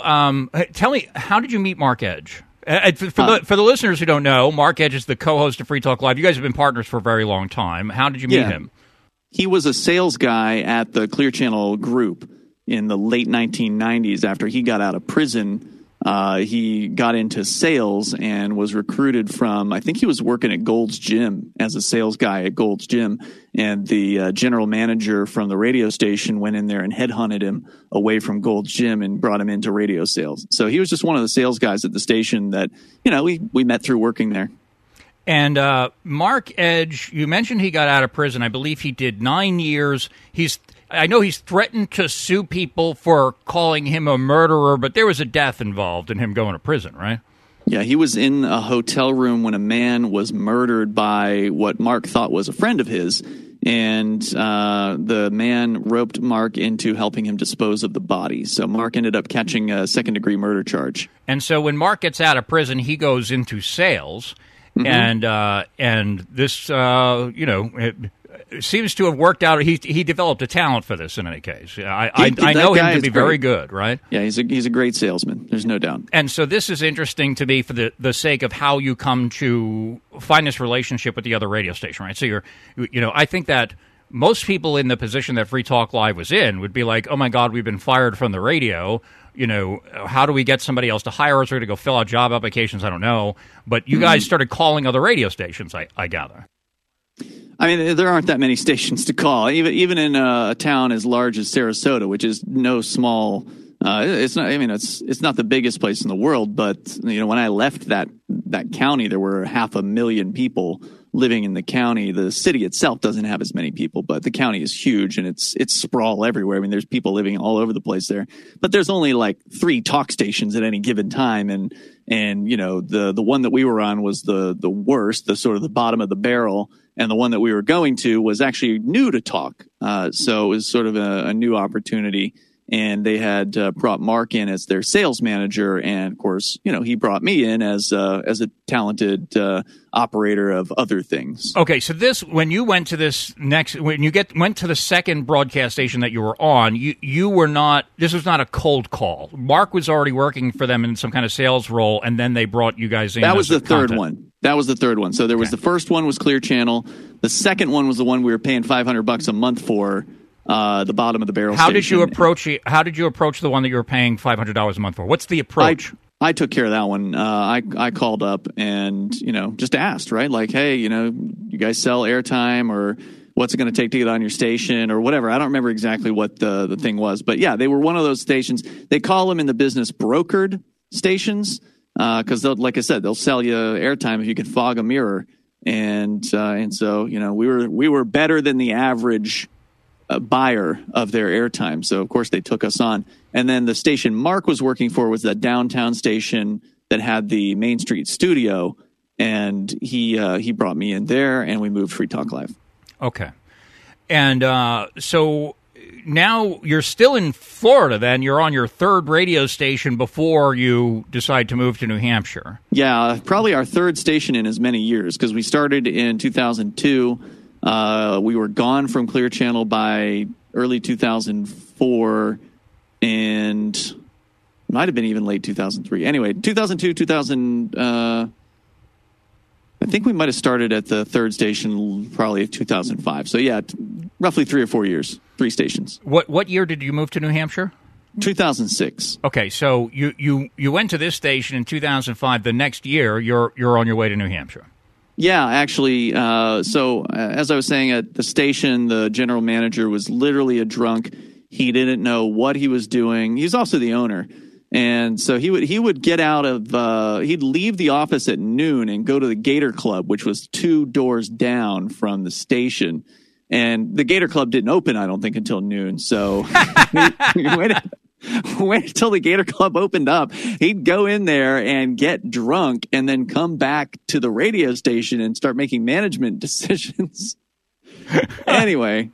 So this guy didn't know what he was doing on the air, and I knew that Lionel, who was Lionel was on WOR at the time. Anyway, Lionel, I've always been a big fan of. He's sort of this independent voice on syndicated talk radio. I don't think he's doing talk radio anymore. He just does YouTube videos. But I got him on the station, and then Harry Brown was actually doing a weekend show on Genesis Communications Network, the former presidential candidate with the Libertarian Party. He had a show he was doing, and you could listen to it online or whatever. He had archives there. This was like pre-podcast, and I said to the manager, well, there's this show that you could put on Saturday nights, and I can call the syndicate for you and see what they say. And so I contacted Genesis Communications Network, which was Harry's syndicate, and asked them about getting him on. And at the same time, I said, hey, are you guys looking for any other shows? And they said, sure, send us a demo. And we sent a demo. And before you know it, Free Talk Live is syndicated from that station So that would have been our, flagship station there on Main Street in Sarasota, Florida. And we're syndicated on weekends, and very much like when we started as a local show, like what I told you before, we got into weeknights like 3 or 4 weeks when we started as a local show. Same thing happened with Genesis. They came to us after like 3 or 4 weeks and said, "Hey, do you guys want to do weeknights?" And we said, "Well, yeah, of course." And that was the time at which I realized this guy that runs this station is a, unpredictable element. And we need to have some place we can do this show in case this does not work out at this particular radio station. Because if you've been in radio, you know that firings happen all the time. People move around this business. And so it was obvious we had to have our own studio. And it was at that point that I started looking into buying equipment and building what your viewers can sort of see some of in the background here. There's a lot of equipment racks with all kinds of equipment in it.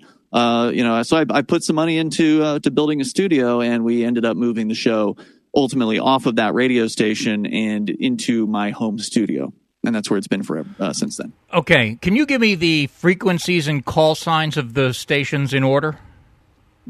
105.9 WYNF would have been, that station is no longer in Sarasota. Those call letters are no longer there. That would have been the FM station. 1280 WTMY, I believe, still exists down there.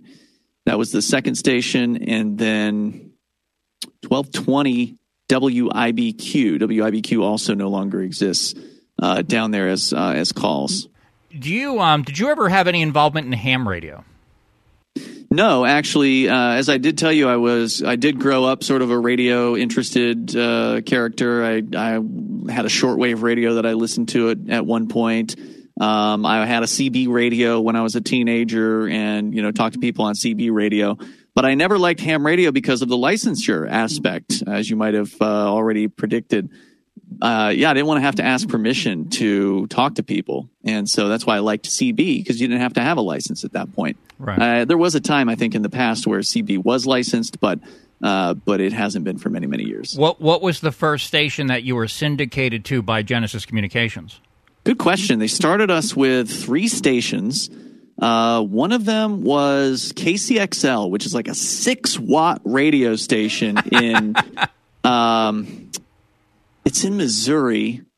I think it's like Liberty, Missouri, some suburb of a big city, which I don't even remember at this point.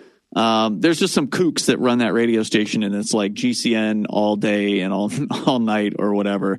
But that was one station. There was another station in Marysville, Tennessee, WBCQ, if I recall correctly. Run by another crackpot out there, and we got off. They kicked us off after short order. And the third station, I don't maybe it was WEIM in Massachusetts, but I don't recall the third station for sure. Okay, and they provided these stations to you like from the outset. You didn't have to cold call these program managers or whatever. GCN did that. Correct. Well, they were just already on board, I think. My guess would be GCN had something prior to offering the spot to us, and that show went away, and that show probably had three affiliates or something like that. And so they're like, well, we got something new coming in, and do you want to stay on for it? Okay, sure, whatever. Because these were stations that would have just taken GCN 24/7, that kind of thing. And can you maybe briefly encapsulate what is the business model of GCN? I mean, they syndicate radio stations on some mass scale. They have, I guess, relationships with different hundreds of stations. Yeah. Okay. Their business model has changed over the years, and I say this from the outside, right? Like I'm not, I'm not their general manager. I'm not their program director. I don't work for GCN. Do you still have a relationship with GCN? Yeah, we're on GCN actually. We stepped away for a couple of years from them, and we went with a different syndicate. But we're back with GCN as of the beginning of this year, actually. Okay. Was it the beginning of this year? No, it was last year. Well, yeah, it might have been in the beginning of this year. I'm losing track of when that happened. But yeah, we took a break, went away, but we're back. But anyway, the way that it worked when we came on board with them in 2004, I guess, 2004. The way it worked at that time was it was what you would call a barter agreement. And so GCN, when they get a show on a radio station, they're doing a barter deal with the station, meaning that the radio station doesn't have to pay to have a host, right? Because that's expensive, right? You got to pay a guy to come in, you got to pay for all this crap, and it's expensive. So you instead do a barter deal with a company like GCN, or this is what most of the radio syndicates do, by the way. Limbaugh was an exception, but Glenn Beck, you name it, whoever it is you want to look at, they're all doing barter. So what that means is the network gets a certain number of commercials per hour, and the local station gets a certain number of commercials per hour, and everybody's happy. Everybody gets their advertisers on the air, and that's how it works. That's the trade deal, essentially. So the local station, if they had hired a guy, they'd have all the inventory that they wanted, and because they're not hiring a guy, they're bringing in this other show from the satellite. They got to give the satellite company some airtime to air their ads. And so we had a split deal with GCN where they had a certain number of ads per hour, and we had roughly half of that amount that we had control of. So GCN had their ads, the local station had their ads, and Free Talk Live had our ads. So that's how it was divvied up ultimately. In a 3-hour episode of Free Talk Live, when you cut out the commercials, how much content is there? Well, that changed earlier this year. Today, it's about 2.5 hours. And prior to January, it was about 2. So for most of Free Talk Live's lifetime on the radio, it was about 2. And then I made the decision at the end of last year, and it was something I wish I'd done 10 years earlier, but better late than never. We cut out 2 breaks an hour. So when you used to be on the show, it was 4 breaks an hour. And it was like every 10 minutes you're stopping, and there's a 4-minute long commercial break. And then there's the top of the hour one, which is 8 minutes long. And it adds up. It's a lot of ads. And And every time you come back, you recap the prior segment for the new listeners because the time spent listening is not necessarily universal. So it's like the amount of content that you could squeeze in there is limited pretty severely. Yeah, and that's how it was for a very, very long time. And I just realized last year, it's like, we got to get with the times here. I mean, we have so much competition online. And every online show doesn't have ads, or if they do, it's like, once an hour, they'll do a live spot for some, buy this box on the internet that ships to you once a month or whatever. And of course, they're not getting paid for those. They're only making money when somebody buys the box, right? Like those are called per inquiry or per acquisition ads in the business. But yeah, you don't see a lot of ads on these internet streams. And so, radio's got to get with the program. If radio wants to have a chance of making it for another 20 years, they got to reduce the ad count. So, we decided we were going to try to lead the way in that way and set the example and say, look, we're going to do with less. And so we came back to GCN and we said, look, this is the other syndicate we had joined for a 2-year time frame didn't want to play ball on this. They were willing to reduce somewhat, but they didn't want to do everything I wanted to do. And so we went back to GCN and said, look, this is what we want to do. Do you guys want us to come back? And they were all for it. We'd always kept the door open with them. I don't like burning bridges. I'm not going to burn a bridge. And so we continued to have a good relationship with them, even when we weren't together.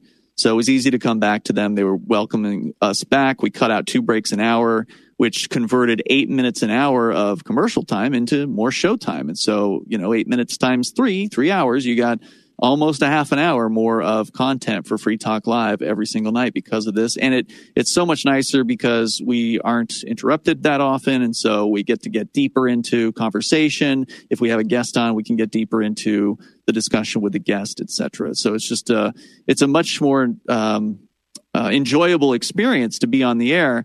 But at the same time, it was still annoying because we were only getting the same handful of callers, and it just wore on me, Chris. And so that's why we made the other change. So that was the big change, was cutting 2 breaks out per hour.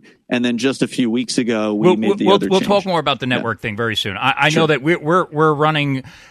And and by the way, I'm not seeing a great deal of like. The chat is not the most lit thing, but we actually have pretty decent viewer statistics for the evening. I'm looking at 60 now watching on Rumble, which like I don't have a big following on Rumble yet. And so like, it seems to me that, and the numbers are not dropping. So your TSL seems to be very good tonight, Ian. Okay. The people you're using radio terms. Okay. And so I'm enjoying this because obviously I fancy myself a broadcast professional, and so I like to talk shop. And well, you got 10 whole viewers on our Odyssey stream on the Free Talk Live side. So, well, and that coincides with our currently 39 over on Chris Cantwell on Odyssey. Love Life and Anarchy sends $10. Says thanks for the informative discussion. Thank you very much, Love Life and Anarchy. And by the way, he's a very talented guy. Who has lent his talents to me in the past, and I'm, one of the things that honors me the most is when artistic people will, offer their artistic talents in support of what I'm doing, and so I really appreciate that. Love Life Anarchy. Thank you very much. You probably had some like fan art, that sort of thing, come into Free Talk Live over the years, right? What happened in the early days, we would get Photoshops from people that would post them on our forum, and that was kind of fun. That kind of dropped off the radar, though. We don't get a lot of that these days. Okay. Did you ever used to listen to Opie and Anthony? No. I know you're a huge fan, but I never really heard their stuff. How about Howard Stern? I watched his movie, Private Parts. I really enjoyed that film, but I never really was a listener of his. I did Howard Stern listener. No, okay, I'll take it back. I did see his E! Entertainment show. You remember the TV show that he did for E! Back in the late 90s? I've seen several episodes of that over the years, and that's what got me interested in seeing his movie. That's interesting. So you were never like a shock jock radio listener. I've certainly heard plenty of that stuff over the years, various different morning shows and things like that. I mean, on the morning station zoo is a different thing than like yeah. You know what I mean? Like the morning zoo is. I don't know if that's an industry term. It is an industry term. Opie and Anthony had this bit. They called it Cucktober. I called it Cucktober. They called it Jocktober, right? And they would basically. Go and like take these morning zoo radio shows and they'd make fun of them on the air, and they had this.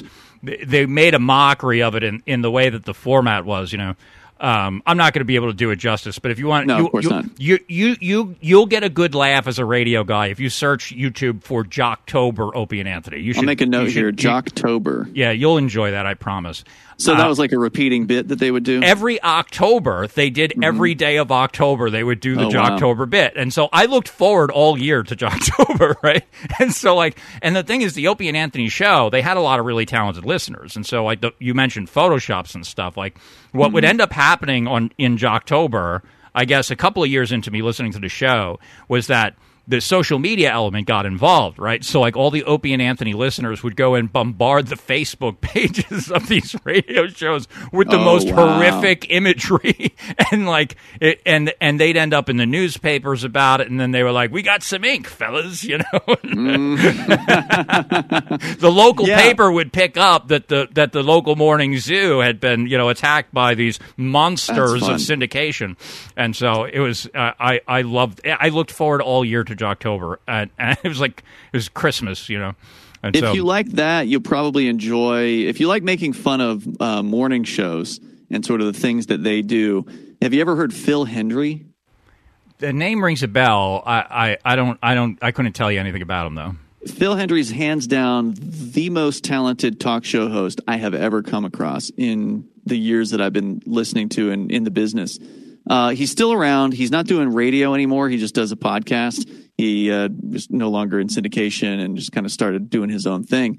But he was it still is.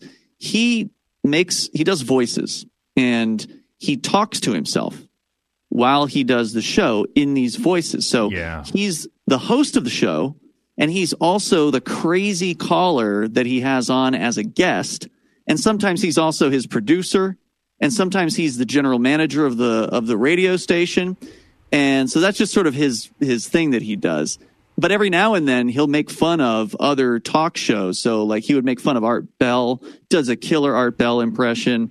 And he would do a morning show, which he called the Skippy and Frank Morning Show. And always open up with like heavy metal music and Skippy and Frank just talking in what we call in the radio business puking, where you talk like this when you get this sort of affectation. So he would bring the puking into it, and they would always just do like the stupid crap that morning shows would do, except he would take it to, an extreme where Skippy would end up killing himself on the air and like, blasting it, I'm going to put a shotgun in my mouth, Frank. And like he pulls the trigger on the shotgun. Just funny stuff. Recommend Phil Hendry. He is one of the most talented hosts of all time. That's funny, man. And like you mentioned Art Bell. What other like syndicated media personalities have you met in the course of your career, like been face to face with? There were and still are. Talkers Magazine still is one of the few radio industry publications that still exists. They're not in print anymore, sadly, I found out. No, they haven't been for more than a decade, actually. Oh, okay. I asked my friend, when I was in prison, I asked my friend to get me a subscription to Talkers Magazine so I could know what was happening in the radio industry. Go ahead. So you go to these conferences with them, right? Yeah, we started going to those conferences in 2005, and they happen in New York City. In Manhattan, and that's where the who's who, the people, some of the top program directors and some of the talk talent comes there, and the syndicate type people or whatever. They all kind of come to the same room, and there's panel discussions, and then there's the networking that goes on. I've met some hosts over the years, but I don't really go to those events to meet the talk show hosts. I'm there to meet program directors. I want to get my show on stations. I don't really give a damn what the talk show hosts are there blathering about.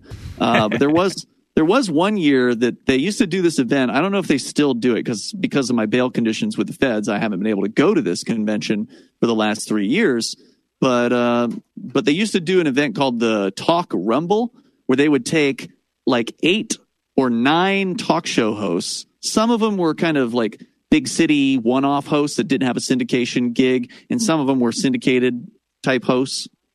And they would bring in like some progressives and some conservatives and put them on stage together, and they'd have one host that was the moderator, and he'd bring up topics and they just let them go, So it was a lot of fun to watch that particular event. It was like one of the only things that it was particularly unique about this conference. Otherwise, it's just people sitting on stage talking. But to see nationally known talk show hosts actually having to interact with one another and disagree and have it out on stage, they put me up there for 1 year of that, I think, and that was fun because I had a lot of fun up there.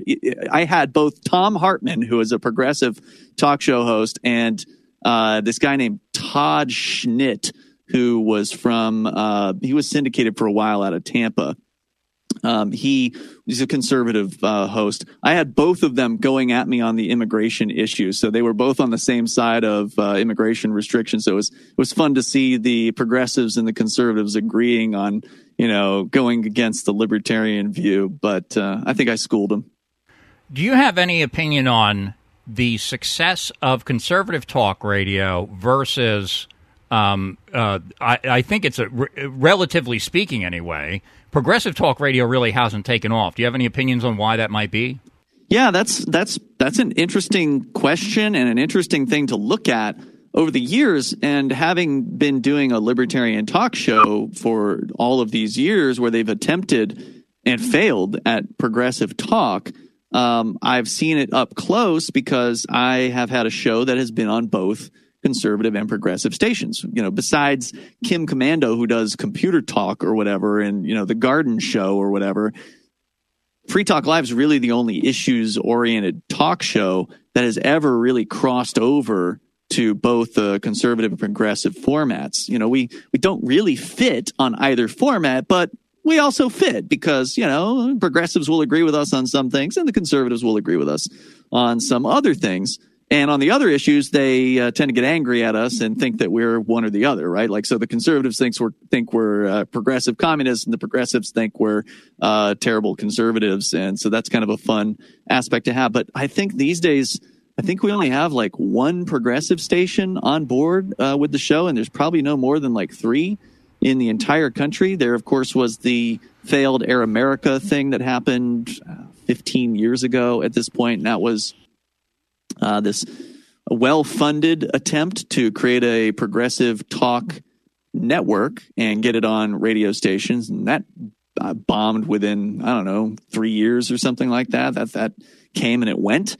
And then there were sort of individual attempts in different markets by different big companies like Clear Channel.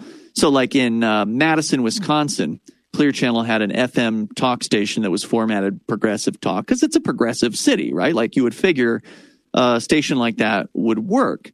But when Clear Channel ended up flipping that talk station to music radio, there was actually a protest in their parking lot by the progressives demanding that they put their talk radio back on the air. But the thing was, what they wouldn't do was buy advertising. So that's the reason why the progressive talk went down the tubes, was because they couldn't get advertisers to support that format, which is kind of an interesting thing. So that is my that is opinion very why. interesting, because I mean, the sort of like left-wing, cultural narrative pervades throughout television. So you would think that, that's advertisement sponsored. But I wonder, I guess, I don't suppose you have any information off the top of your head about their listener statistics. That probably has some information for the advertisers, I imagine.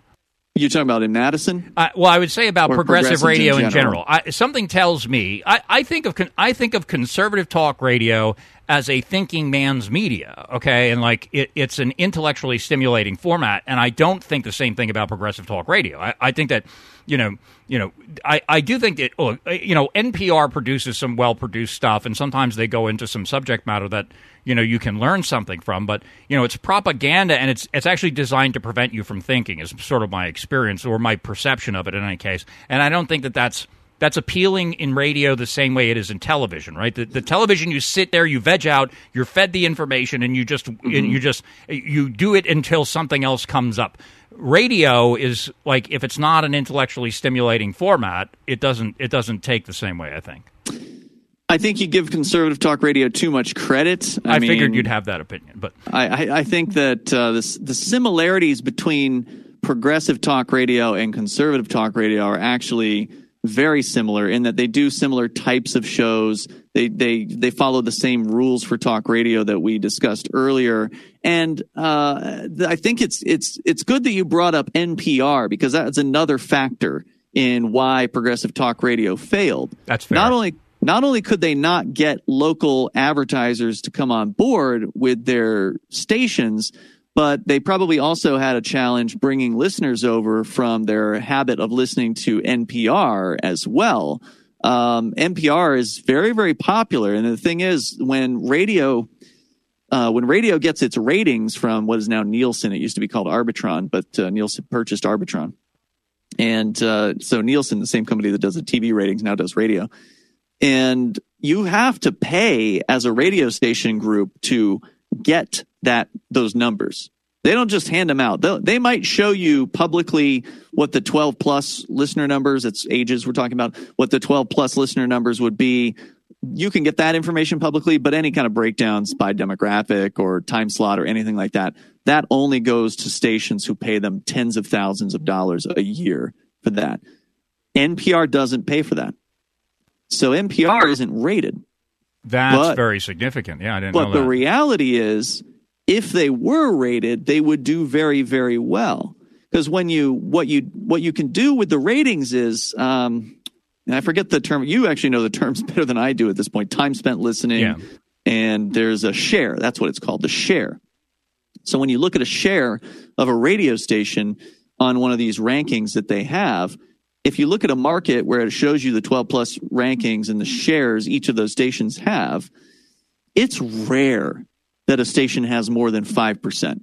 And what that means is that in any given 15-minute time frame, there's no more than this percentage of people that are listening to the radio. So we're not talking about 5% of the entire population. We're talking about 5% of the people at any given moment that are listening to the radio are listening to WABC or whatever the station is. Some stations that are really excellent might hit 8%. And there may be some markets where like a country station is killing it with 10 or 11%. But if you go down that list and you add up all the percentages, 5, 3, 2, 4, 5, whatever they got, right? It won't come to 100%. And that's because what they're doing is they're getting, when they send out their books to people, which is still how they do it in most markets, they actually have people write down the things that they listen to. The bigger markets, they have an electronic measurement system that's different. But the old way of doing it is they have these panelists write it down. And so panelists will write down NPR, right? Or whatever the public radio station is that they're listening to all day, all night. They're NPR supporters, NPR listeners. So Arbitron or Nielsen is counting those numbers, but they don't release those numbers because they don't get paid by the public radio station. So when you total up all the stations and you get, 60% or whatever the number would be. I've actually never done it myself, so I don't know what it would total to. But the chunk that you don't see there, the number, the percentage that is left over might be 30%. That could all be NPR.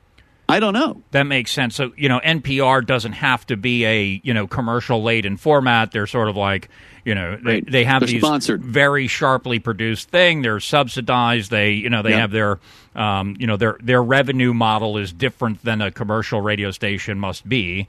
And so they're difficult to compete with. And they're publishing fundamentally left-wing propaganda, and it's difficult to run ads on your left-wing propaganda when the competitor gives it away subsidized. That's interesting. Yeah, so I never thought of it. Factor. I never thought of that before. That's interesting.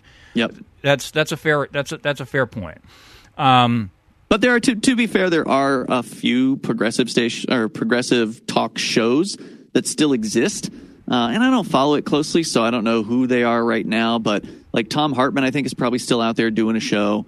And there was this girl named Stephanie Miller for some time. So there's like 2 or 3 of them. There's not even enough progressive talk show hosts that are in syndication to build an entire 24-hour-a-day radio station off of. So, stations that have these hosts might be kind of like a mix station where you might have a progressive host and then a conservative host in a day-long situation. So there are very few purely progressive stations simply because there's just not enough content. Yeah. It's not out there. All right. So when you're still in Florida, you're syndicated on beginning with 3 stations by GCN. You make the decision to move to New Hampshire. It doesn't affect your relationship with the broadcasters now because you're syndicated. You're going out over a ISDN or a satellite or something like this. So it doesn't affect you the location then. No, we only had to take one night off. We we finished the show on a Saturday night. This was at the time when we didn't have a Sunday show. And we'd already had the moving truck packed up. We packed up the studio, hit the road to New Hampshire, got here on, 26 hours, drove straight through and just started unpacking. And we only missed the Monday show. We were on Tuesday night. So yeah, the stations weren't affected at all. And when you moved into the studio, you have now how many stations were you syndicated on? God, I don't know. Ballpark. It couldn't have been more than 10 or 12 or something like that. Maybe 20 at the most. In the course of expanding this, I understand that GCN has some role to play in it, but you also play a role in gaining new. Do you describe them as affiliates? Is that the industry term? Your stations that carry you? Yeah, radio affiliates. Okay, so you are engaged in the process of reaching out to potential affiliates and trying to get them to carry Free Talk Live, right?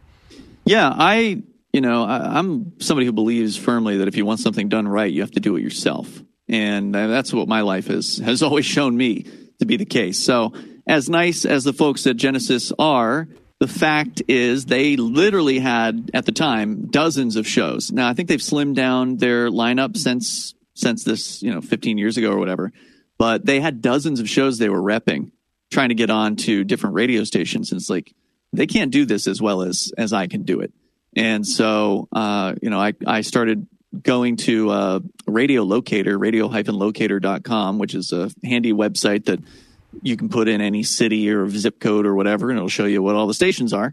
And I just went in, I filtered out the talk stations, and I made my own database of all the talk radio stations in the United States. And I just started calling them. How long did it take? I imagine this is an ongoing project, but like how long did it take you? It's something that you still do on a routine basis, or that you have been doing up until recently, at least. Yeah, I haven't been focusing on it at all since the police raided, the FBI raided my house. Just because, when you got that axe hanging over your head, it's hard to want to do anything, as far as growing any kind of opportunities. 5 years ago, safe to say, part of your daily routine was to update your database of radio stations. Yeah. And when you call you would cold call these people, right? That's right. Yeah, you basically a sales job. You call them up and you say, hey, I'm Ian, I'm Free Talk Live, and I'd like to air any idiot with a phone on your station. Yeah, that's not the exact pitch. Pitch it. Give me your pitch. What do you call a radio station? What do you say to the program manager? If you can get them on the phone, that's the first trick, right? Like you got to get through the gatekeepers and How do you do that? Tell me about it. Well, I mean, some stations are pretty easy. The program director will just answer the phone. In other cases, they don't answer, and you got to leave a voicemail or whatever, or talk to the secretary, and so it's a challenge. But there was like a book that I read with some tips on doing these things. Anyway, before you move on, is the book specific to the task at hand, or it's just like a sales book, or what are you talking about? I think it was specific to the task at hand, but it's been so long since I read it. Anyway, most of it I developed on my own through trial and error, and you get the guy on the phone, and I'm so and so, the host of Free Talk Live. Do you have a moment? Because I always want to respect somebody's time. These guys are busy, and it's the same thing with any business owner, any sales position that you're in. You want to be respectful of the person's time and their schedule. So I'd always ask if they had a moment. And if they did, then I'll go ahead and say, look, I hosted this show. We're syndicated. Would love to have you listen to the show and let me know what you think.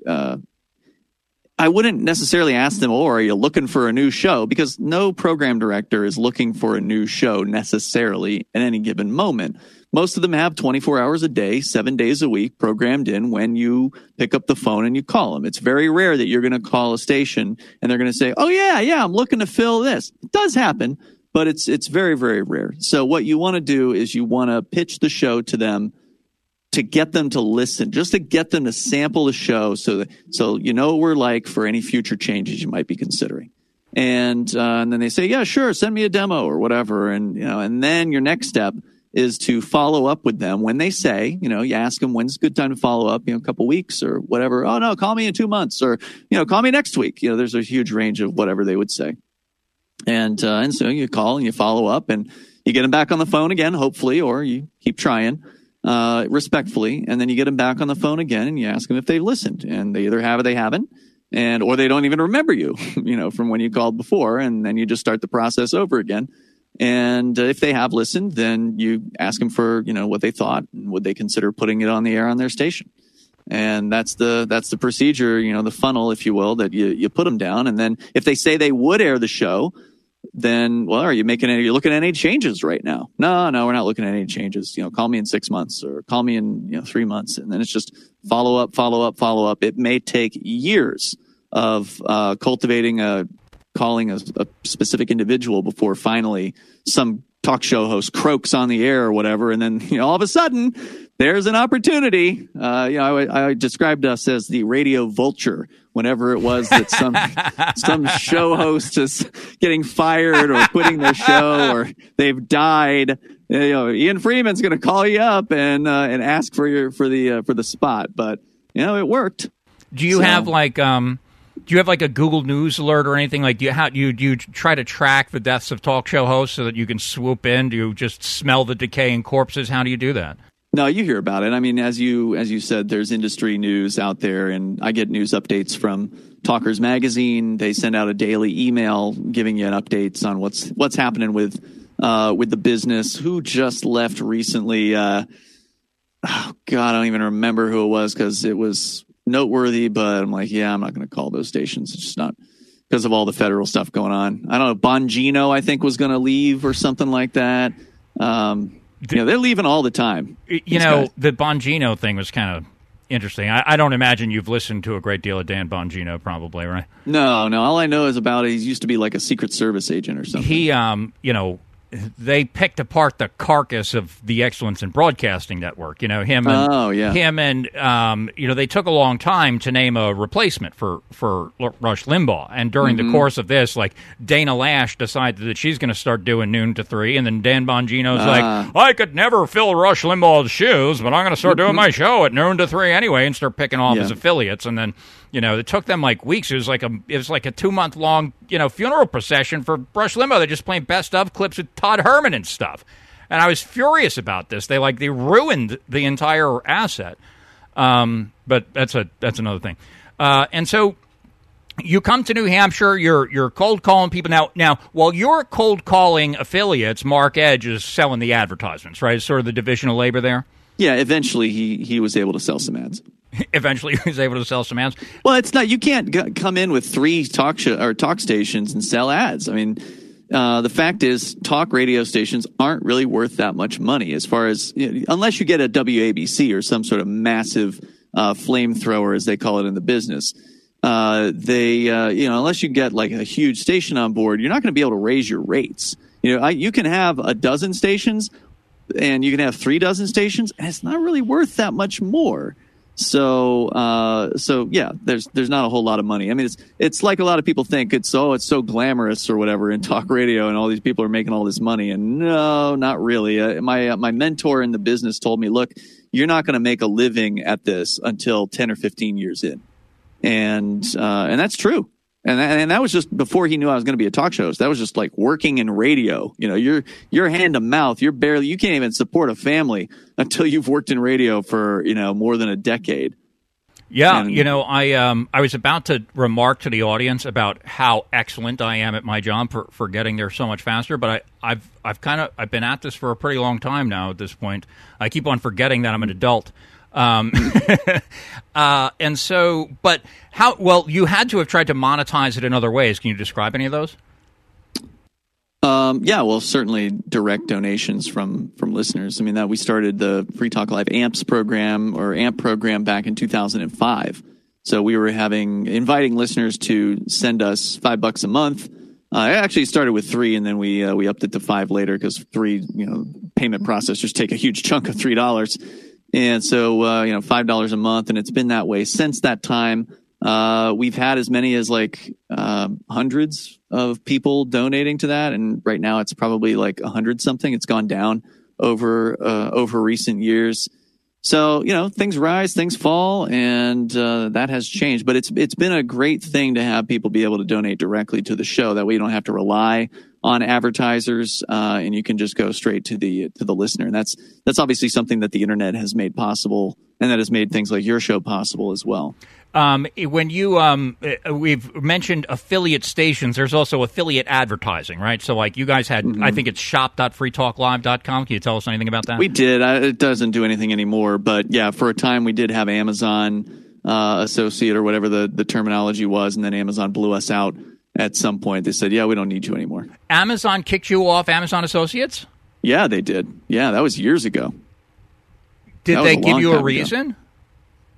No. We speculated that the reason is, we've already gotten all these customers from them. Why do we need to keep paying them? Get out of here.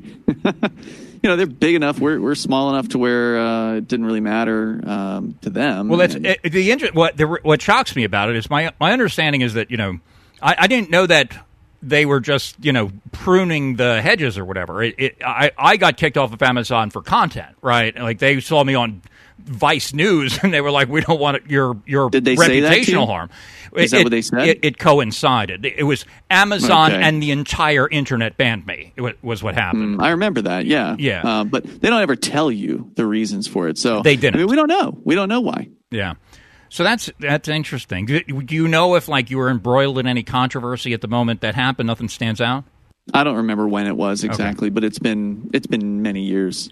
Because I know, for me, losing the Amazon Associates program really hurt. Like that was actually I was getting it was hundreds of dollars a month, and yeah, we were doing pretty well with it too. I think we were up to that level, if not a little bit more at some points. But yeah, it's gone. Christmas, yeah, things, it's a big one for the Amazon thing. And so, you are doing the cold calling. You're calling the stations. Mark's calling the advertisers. You guys are starting to eke out a living at this thing, and and then Bitcoin. Okay, so thank you for bringing us to that point. So, when did you first hear about Bitcoin and how? It was a caller who was calling from Australia, who was himself a libertarian podcaster. He called in, Jeremy West, I think was his name, and he called to talk about this thing called Bitcoin, and this was probably like 2010 or 2011, and just as like an issue, like something to talk about. And we talked with him about it, and that was the end of that, and we moved on to whatever the other discussions were. We were skeptical, obviously, at the time. And then it came up again in the news or something like that. It might have been the Silk Road. I think that spurred the next discussion of it. And it was then that I think we started to take it more seriously. But more importantly, it was Roger Ver, who was our listener and sponsor of the show. He had a company called Memory Dealers. He was like a professional computer wholesaler of RAM. And that was what his business was. And he heard us talking about Bitcoin with these callers. And he spent, I've heard him tell the story on the air on different interviews. And he spent a week of his life without really sleeping, researching Bitcoin, just getting deep into it before he decided to buy some of it. And he bought, I don't know how many thousands of dollars worth, but he was a very successful businessman up until that point. So he had some money to play with. And so he bought a lot of Bitcoin at a very, very cheap price. I think it was less than $1 a coin at the time that he got in. And he came to us. He was already a sponsor of the show. And he came to us and said, look, I want you guys to start accepting Bitcoin as my sponsorship money. And I said, well, how about we take 10%? And so if I had taken 100% in Bitcoin right when Roger Ver offered it, we probably would have had 10 times as much of it. But eventually he did get us moved up over time. I don't remember how long it took for him to get us from 10 or 15% all the way up to 100% in Bitcoin. But we did get there at some point. And I'm really grateful that Roger dragged us in. At the same time, we had Gavin Andreessen, who was a early Bitcoin programmer. He was the guy that Satoshi Nakamoto turned over the keys to, essentially, when Satoshi disappeared from public view. Gavin was the sort of the inheritor of the code at that point. And he is a libertarian guy who also was a Free Talk Live listener. He also happens to live in Amherst, Massachusetts, about an hour and a half south of here. And so he was able to come up here. He invited us out to lunch. He said, want to answer all your questions about Bitcoin. So he took us out to the Thai Garden on Main Street in Keene. And Mark and I, this was probably 2011, 2012, somewhere in that range. And Mark and I answered all our questions.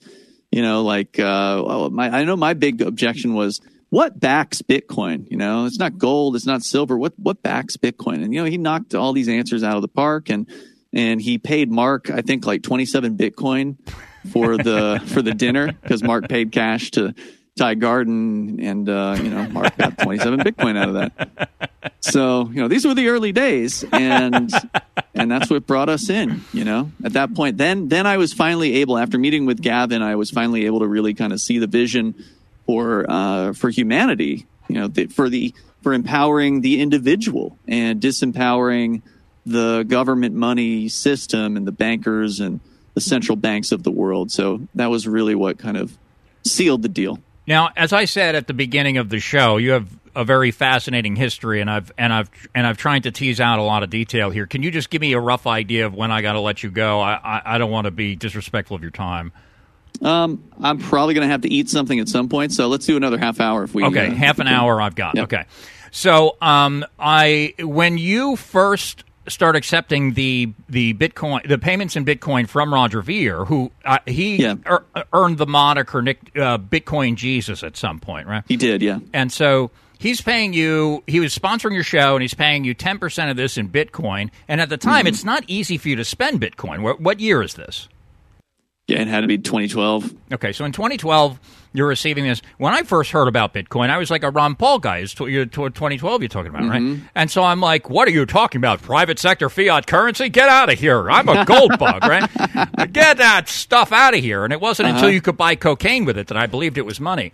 That's true for me, too. I mean, I was never into cocaine, but when I heard about the Silk Road, that was when I realized this is a killer app. The Silk Road was Bitcoin's killer app, and I firmly believe that Ross Ulbricht is second to Satoshi Nakamoto in the importance to the history of Bitcoin as a successful project. If it weren't for Ross Ulbricht and the Silk Road, I don't know how long it would have taken for Bitcoin to become what it is today. That's what it was. If you can buy drugs with it, it's money, right? But I wasn't smart enough at the time, Chris. Even though I realized that this is an awesome killer app, this is a perfect, combination. I totally understood. I totally got the value of the Silk Road. I never bought any Bitcoin for myself at that time, but luckily we were earning the Bitcoin, so we just held on to it.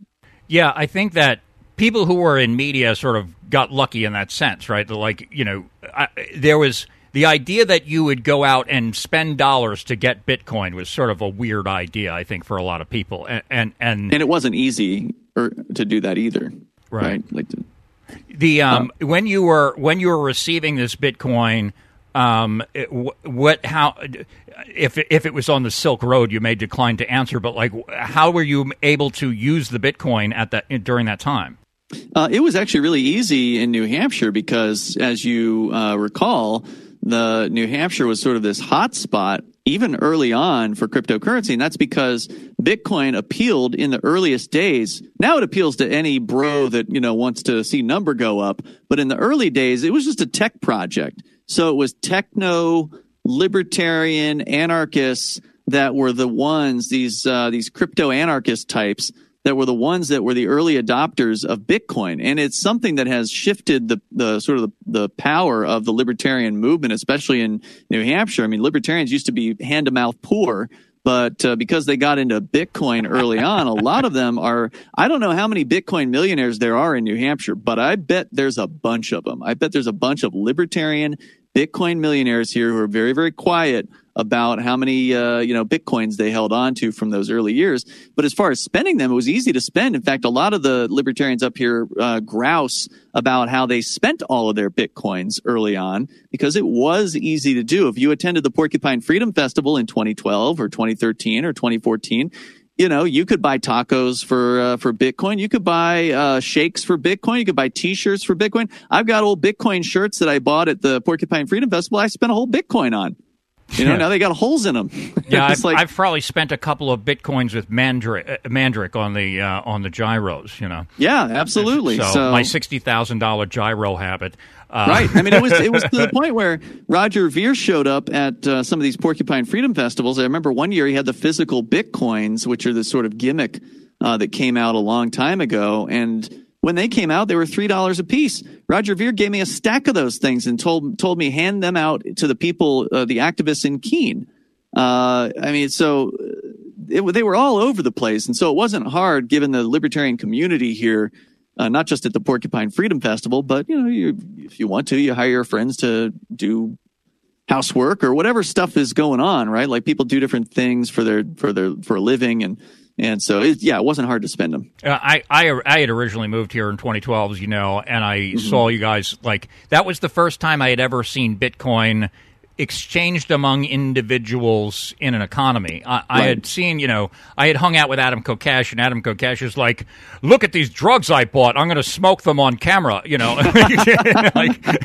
that was what I knew about Bitcoin. And I was like, and as I said, you agree, that had a real impact on the perception of the currency, positive and negative, I'd say. But I think that the positive outweigh. Once your money, it's kind of difficult to say no to you. Well, that's what we did here is we took it to that next level. It wasn't just an online currency that was just barely used anywhere except for drug markets.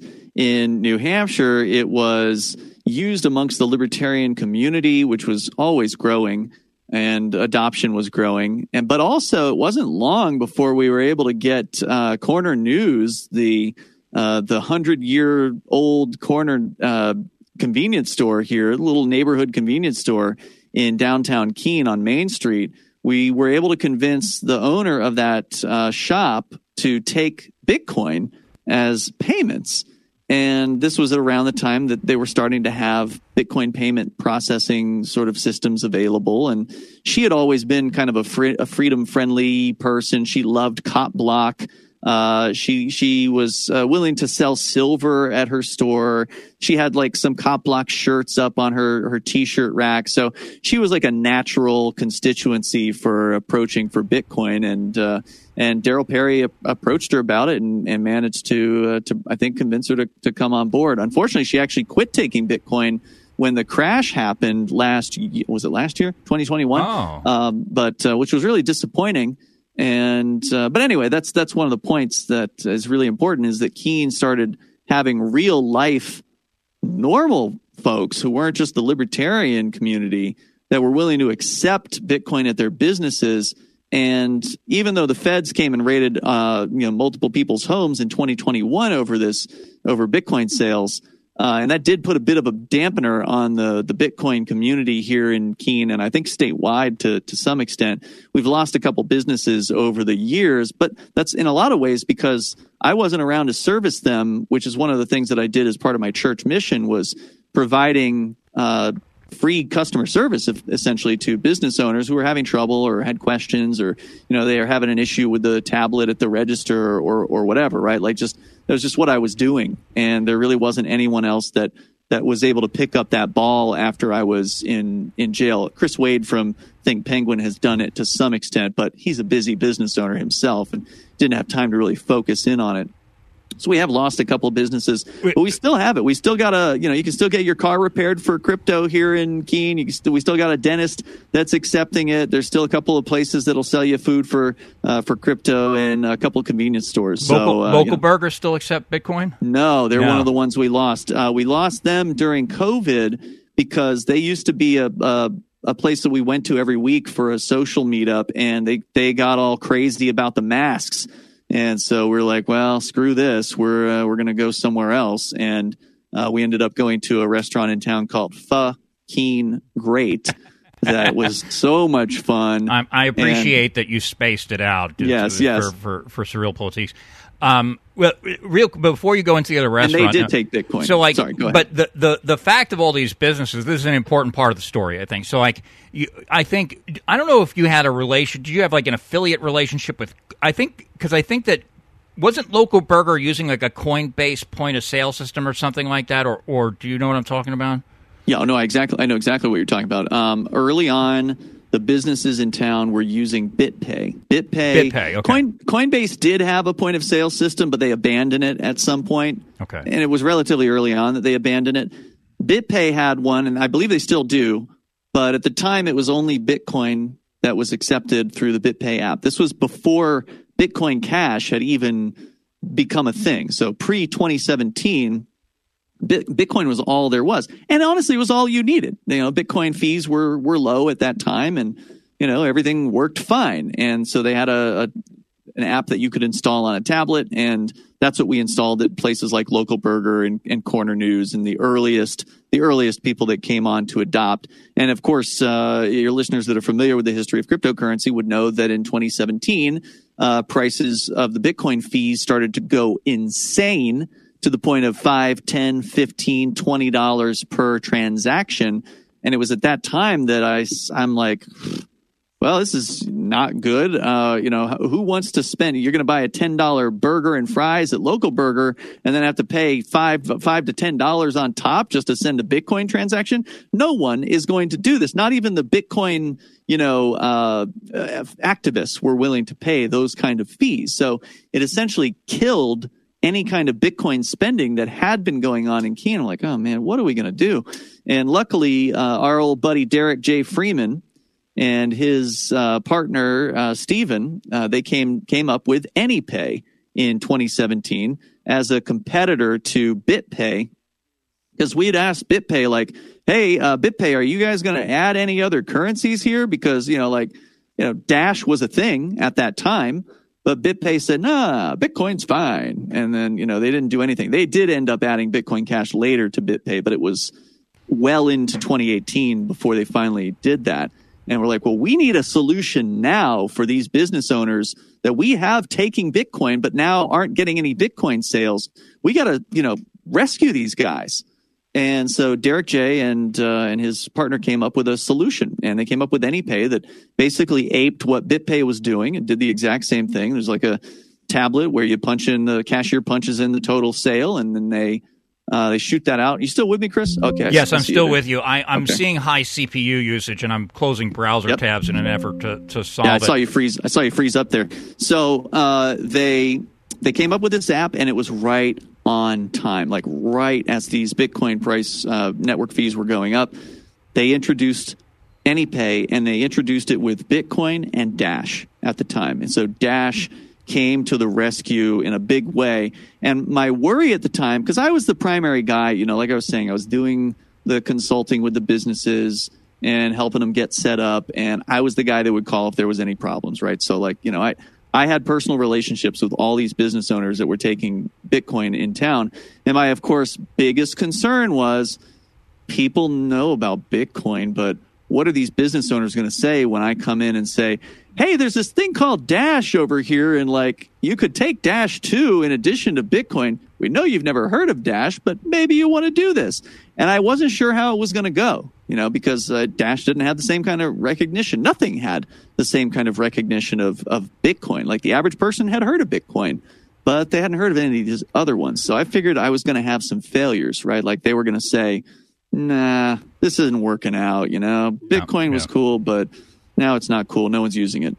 And I was really pleased when every single business owner was like, yeah, we'll take Dash.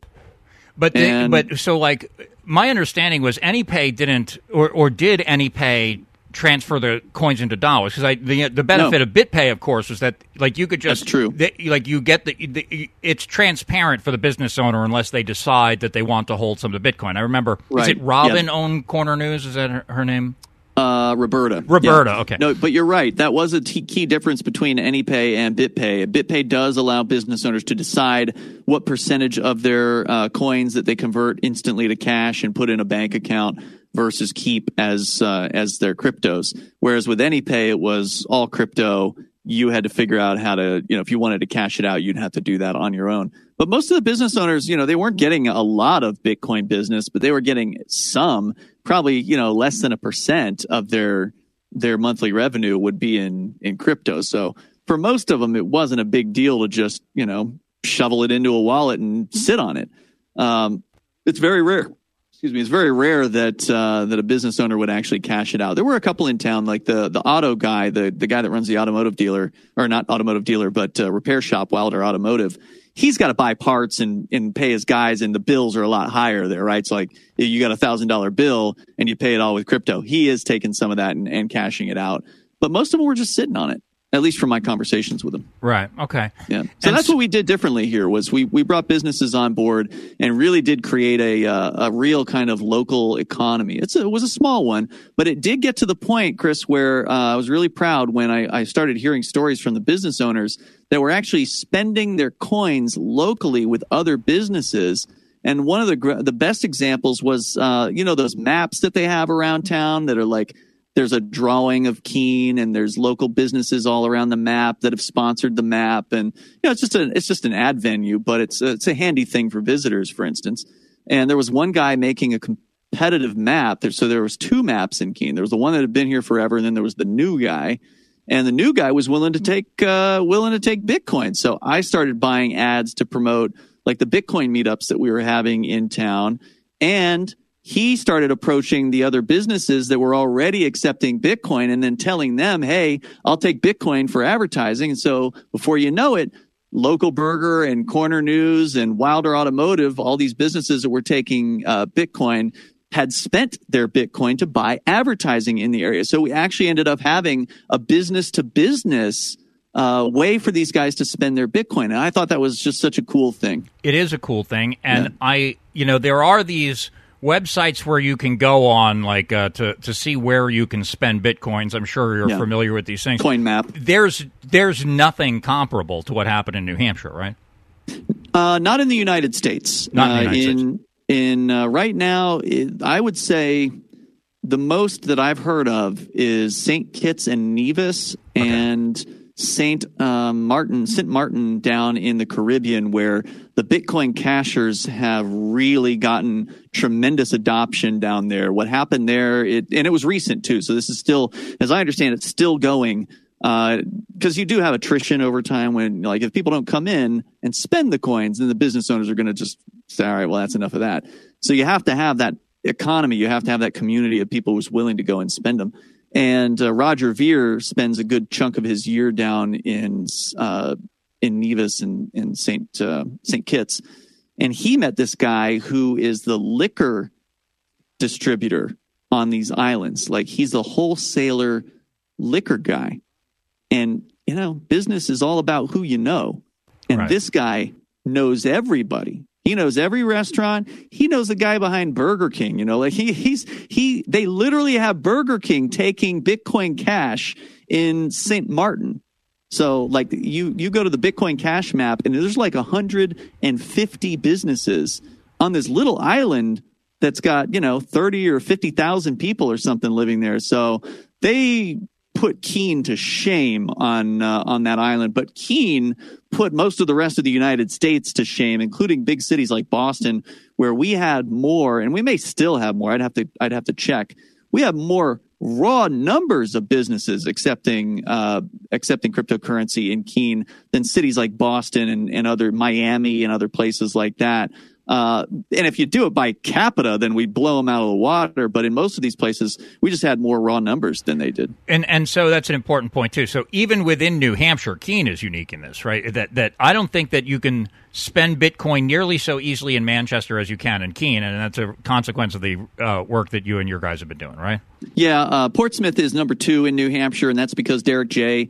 Ultimately moved out of Keene and moved into Portsmouth, and that's where they co-founded AnyPay. And Derek and Stephen were powerhouses going around getting businesses on board. We were neck and neck with Portsmouth for some time, but unfortunately after the feds raided in 2021, understandably, Derek and Stephen took off to other locations around the world. And Portsmouth, again, without somebody there to handhold the business owners and be there as a support mechanism for them, they will attrition. And so Portsmouth has had more attrition since 2021 than Keene has. Now, one of the things that you did to sort of help this adoption along, you had what I think that they are termed, they're not Bitcoin ATMs, they're Bitcoin vending machines, right? Yeah, I feel like we came up with that terminology because it's more descriptive of what is actually going on. I mean, if you think about it, an ATM is a thing where you go, you have an account, you identify yourself as the account holder, and then you withdraw funds or deposit funds into your account, mostly withdrawal at ATMs, and the bank gets a fee for that. Bitcoin vending machine is where you go put cash into the machine and are vended a product, a digital product that is a free speech based mathematical formula, right? Like, this is math, but Bitcoin isn't quote unquote money. It's math. Numbers on a ledger. Yeah, and you get this digital product out into your wallet. So it is essentially a vending machine, and the New Hampshire Banking Commission agreed with that assessment. We put that out there into the media in New Hampshire, and when the banking department, which is the regulators, they saw this story about the Bitcoin vending machines, they never said boo to us about regulating that here in New Hampshire. And in fact, when they were called into the state house to speak to the state reps that were on the crypto commission here in New Hampshire in 2016, their representative, Marion Torben Desfasis, specifically said, and at the time, the Shire Free Church was the only anybody that had vending machines in New Hampshire. So she was talking about us. She says, we don't regulate that. It's no different than a candy bar or, a soda pop or whatever. You put money in the machine has its own, what you call hot wallet. So we weren't connecting users to other exchanges and then being an intermediary. That might actually have qualified as money transmission if we were doing that. We weren't doing that. If you were buying from the church's vending machines, you were buying straight from the church's Bitcoin inventory. And so she said, we don't regulate that. And but apparently the federal government disagreed. But if you were, so I think the important distinction here, or one of the important distinctions, is that if you were in the habit of like, if the Bitcoin vending machine would do it in the other way, if it gave you dollars in exchange for Bitcoin, that's another distinction, I believe, in the legalese of it, is it? Not really. We actually ended up going that direction in the years prior to the raid. We had a two-way machine. Actually, we had two-way machines here in Keene. And the idea there is you're just buying inventory. You're buying, customers willing to sell you inventory that you can then turn around and, sell to other customers. Because I understand one of the accusations that you're met with in the course of the case is that you're acting as a money transmitter. And it's my understanding that this was something that this is not like an anarchist disregard for the law, is what I'm trying to convey. Like, you actually were attempting to comply, right? You understood what the rules were. You're trying to obey them, right? We actually did legal research. We hired an attorney in 2017 to determine whether or not we needed to do anything at all about money transmission rules at either the state or the federal level. And our attorney came up with a 4-page research on this question. He looked into it and he said, no, you guys are not doing money transmission. You're not, the money transmission is a very specific definition. Not only are you not doing money transmission, you don't even qualify under a money services business. So money transmission is just one of many. I think there's like A through H or something like that in the federal code, which defines what a quote unquote money services business is. So like check cashers and, money transmission and, exchange, foreign exchange. There's these different things, buying a money order and things like that. And, you don't qualify here. You don't qualify under any of this stuff because you're just selling a product to people. That's all you're doing. And even if, and this is one of the things that we tried to argue in the case, but the jury just didn't care. Even if you accept the federal government's opinion, and that's all that law is, right? A law is just an opinion backed by a gun. So you accept the federal government's opinion, which is, by the way, just a judge's opinion. There's no actual federal law about cryptocurrency at this point. None. But they're trying to shoehorn cryptocurrency users and businesses and entrepreneurs and programmers into the SEC, the Securities and Exchange Commission, the Commodities Futures Trading Commission. These guys are bringing lawsuits all over the industry. You and I, Chris, could do a whole other show on just the federal government attacking cryptocurrency right now. It's crazy what they're doing. But then there's the quote-unquote Justice Department, who's bringing actual criminal cases against individuals, in most cases, who are selling Bitcoin online, calling them money transmitters. But every one of them that I researched, and I heard about it as I was selling Bitcoin through the vending machines and through local Bitcoins online, I heard about the stories of the other sellers getting arrested. And every story I heard about, they all took a plea deal. And every story I heard about also involved an undercover agent posing as a heroin dealer and then the person selling them Bitcoin. And I'm like, well, I know better than that. They're not going to catch me with that one. And I'm not taking a plea deal. So we're going to find out, whether money transmission applies in this case. And there's some federal judge at some point decided that Bitcoin is quote unquote funds under the money transmission statute. It's not money. It's not currency, because currency is defined as money of the government, right? Of any government around the world. That's what a currency is. That's by their definition. That's the legal definition when working in a courtroom. It's the government's money is currency, and then these are funds they're using. It seems like they're making it up as they go along. Almost. They are making it up as they go along. And I'm saying that in all sincerity. This is not. I understand. Like, Free Talk Live has jargon. It sounds like jargon to most people. You talk about people getting kidnapped in terms of being arrested, but and I understand the reasoning behind that. It's not something that I mean to dispute, but it seems to me that when a judge says, well, this is funds and these are currency and that is money, this is to, well, I imagine that you probably agree with some level of this. To me, this sounds like when people are trying to draw the distinction between sex and gender. It's like it's ideological. Mm-hmm. It's sort of like they're coming up with these ideas. But in this case, the ideological aspect is, well, we want to control this, so we're going to just go ahead and say it's something that it's not, just because it's convenient. And I'm a judge, and the Supreme Court will have to overturn me on this if they disagree with it. The term currency is defined in the statute, so you can look that one up. But the term funds is actually not defined at all, and so the judge has just said that this is funds. And so the judge in the Crypto 6 case, which is, by the way, what we called the whole thing where 6 people got arrested on in March of 2021 for this. But the judge in our case just adopted that other judge's opinion and said to the jury that Bitcoin is funds. And so then the question becomes, if it is funds, and I dispute that it is, because again, as you and I discussed, it's math, it's free speech, it's definitely not funds, but let's go ahead and accept that it is, just for the sake of argument. Then the question is, does it fit, whatever it does it fit the definition of transmission?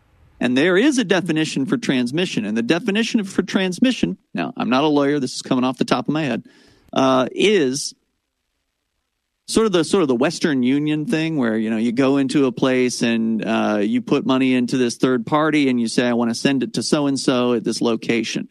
So it's moving from one person to another person, or it moves from one location to another location. Either of those things, if either of those things is true, the federal government and most state governments consider that to be money transmission.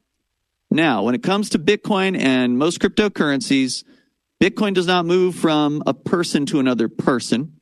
It moves from an account to another account, and it doesn't actually move. And that's the most important thing. We say when we do, and again, we try to explain this to the jury, but when we talk about Bitcoin, we use terms like send and receive, and the wallets have these, names on them, send and receive. You think something's moving, but it's actually not. It's numbers on a publicly viewable ledger.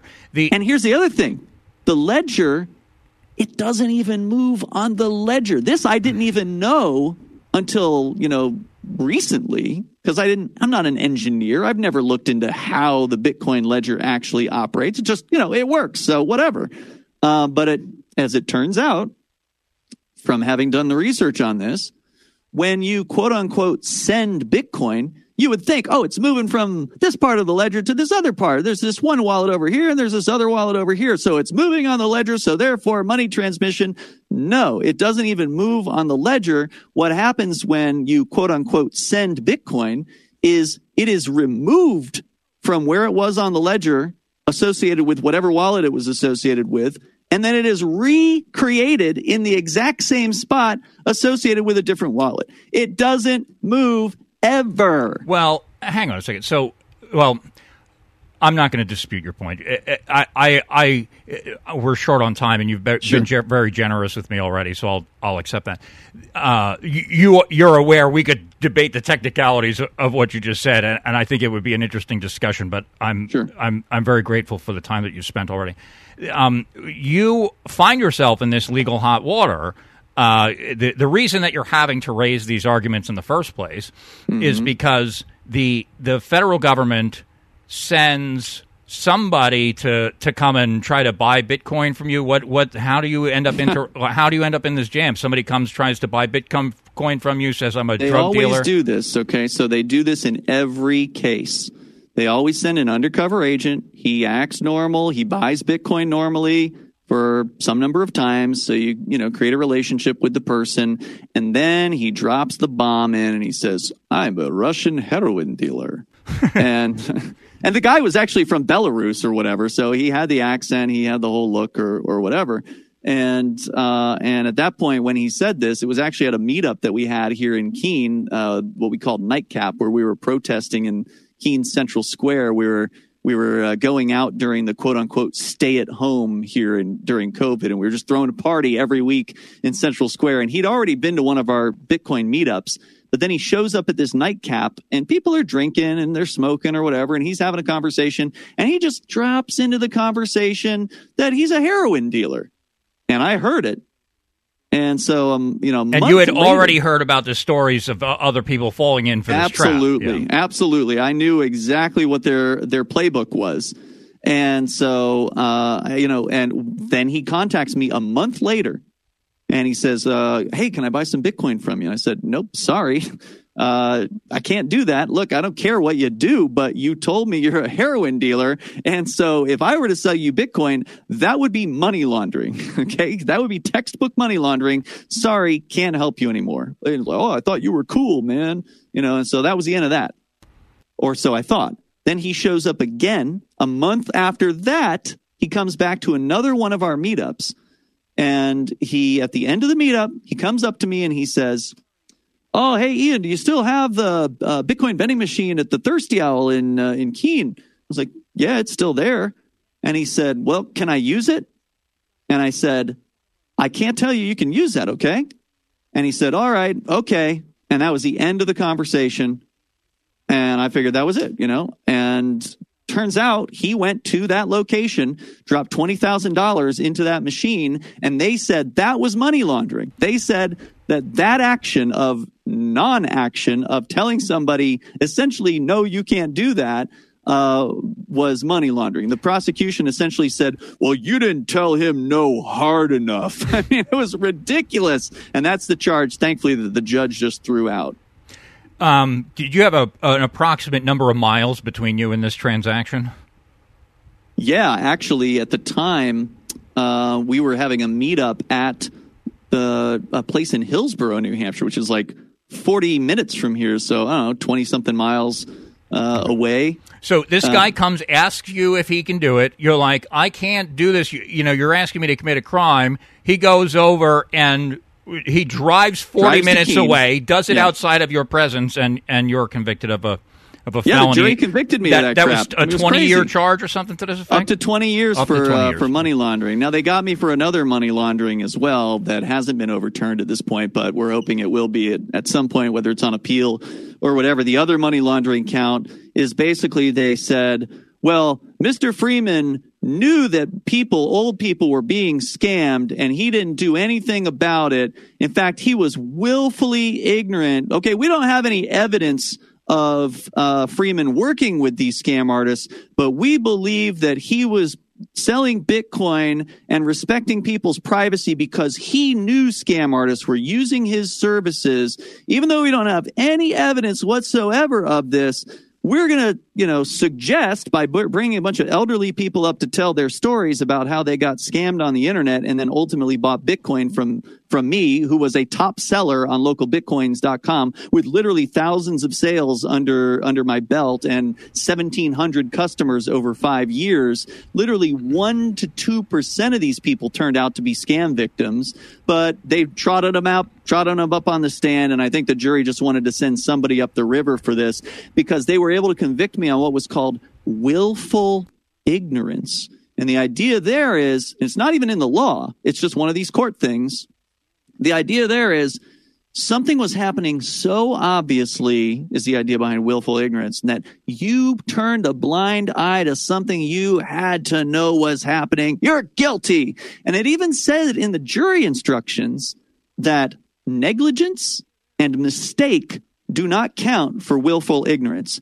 And we showed them that we actually called a witness up that was the son of an old lady who we stopped a transaction mid-happening. She was about to lose $11,000 of her life savings to a scam artist, but we were able to identify it. Before it happened, we froze the transaction. We did not give the Bitcoin to the person who was pretending to be this old lady, and we saved her and got her $11,000 back to her. And that was one example. We had, that happened on more than one occasion where we actually stopped scams from occurring. I had a whole know your customer procedure in place where I asked questions of these people. I had phone conversations with them. I mean, we did everything we could to identify these scams that were happening, and we're successful on some occasions, but we weren't successful on all of them. And so that's what they were saying. Well, you're willfully ignorant, and the jury bought it, and they convicted me of that one too. How much money would you have to earn to live with yourself at night to steal from an old lady? I mean, I don't know how well these scammers do, but They seem to do very, very well for themselves. And for you, what would the dollar amount have to be above before you would willingly steal from senior citizens? I would never do anything like that, obviously. I mean, I have grandparents, and I can empathize with people. I would never do something like that. That's why we tried to stop it from happening. When we learned about these scams, you don't get a how-to guide when you start selling Bitcoin on the internet. You got to learn the hard way. And we were victims of scams too. In fact, we were victimized by these same scam artists. I remember, I didn't tell this story in court, but I remember one time, one of these scam artists actually called me on Telegram and laughed at me because he had taken me for, like $100,000 or something like that. And I think he had like an Indian accent or something. I couldn't quite identify the part of the world that he was coming from, but he was pretending, they would pretend to be the people that we thought were actually legitimately buying from us. But the really crazy thing was that we learned, and by the way, I didn't know the supermajority of these people that were scam victims. I had no idea until we got discovery in this case. The only time I would ever find out that these people were victims of scams is when the police would call me. And it happened on three occasions. The police would call asking about what had happened with this, circumstance of this Bitcoin purchase. And I would give them every information, everything I had. I would, do everything I could to help these, I'm a police accountability activist, right? Like I hold cops accountable and I'm skeptical of the police, but as far as actually going after real criminals, I'm willing to help. And so I think I just want to hammer that home. So I think that there's probably some perception out there that you're we talked about the term anarchist before and stuff like that. But like when the cops come around and they're like, these people have been victimized, can you help us? You're like, please let me, right? Yeah, we had a 25-minute long conversation with me and a detective in Travis County, Texas. That's the Austin area. That was in the discovery. The prosecution decided not to play it, and we couldn't get the detective on the phone to get him to the trial, unfortunately. Prosecution was originally going to call him as a witness, and then they decided not to because they didn't want us cross-examining him where he would admit, oh, yeah, Mr. Freeman told me everything that, I needed to know. And this is one of the craziest stories, so I'm just going to get into this one because it's really important. Yeah. So Patrick Brown was the name of the man who was victimized in this particular case. And by the point that this had happened, this was like 2020 when this one happened. By this point, I had already learned a lot about the scams that were going on out there, and I had developed what I thought was an ironclad system for catching these things in progress. I had a bunch of questions that specifically asked about scams that would give the person that I was speaking to like a heads up, this is what could be happening to you. Are these things happening to you? Like there were specific questions. And so I'm like, yeah, okay, I'm going to catch every one of these scams. They're not even going to try, with me. And a lot of them didn't try with me. A lot of the only negative feedback I had on local Bitcoins was from scammers who were mad about my procedure that I put people through. If you ever looked, there was like a handful of negative feedback, and you could tell it was from scammers. So anyway, this guy. Real quick, I just want to call extra attention to this. So local Bitcoins is where most of these transactions are taking place, right? Most of them, although some of them I migrated off into Telegram after they became regular customers. So to lower the fees a little bit, I did direct. But there's a reputation system there, and the reason that these people are coming to you is because you're the reputable seller. I literally had a 100% positive feedback rating with thousands of sales. So these people who are being ripped off by these fucking sorry, yeah, it's fine. But it's your show. These people, I'm sorry. So sorry for the F, ladies and gentlemen. And so these people who are being ripped off by these criminals are coming to you because you're the reputable seller. It's just that's correct. The point that I want to. They don't want to get robbed twice, I guess. So go ahead, continue. So an account sends me a request, and this is when you got to get suspicious, right? Whenever an account comes in, you gotta vet this person because the site has scammers on it.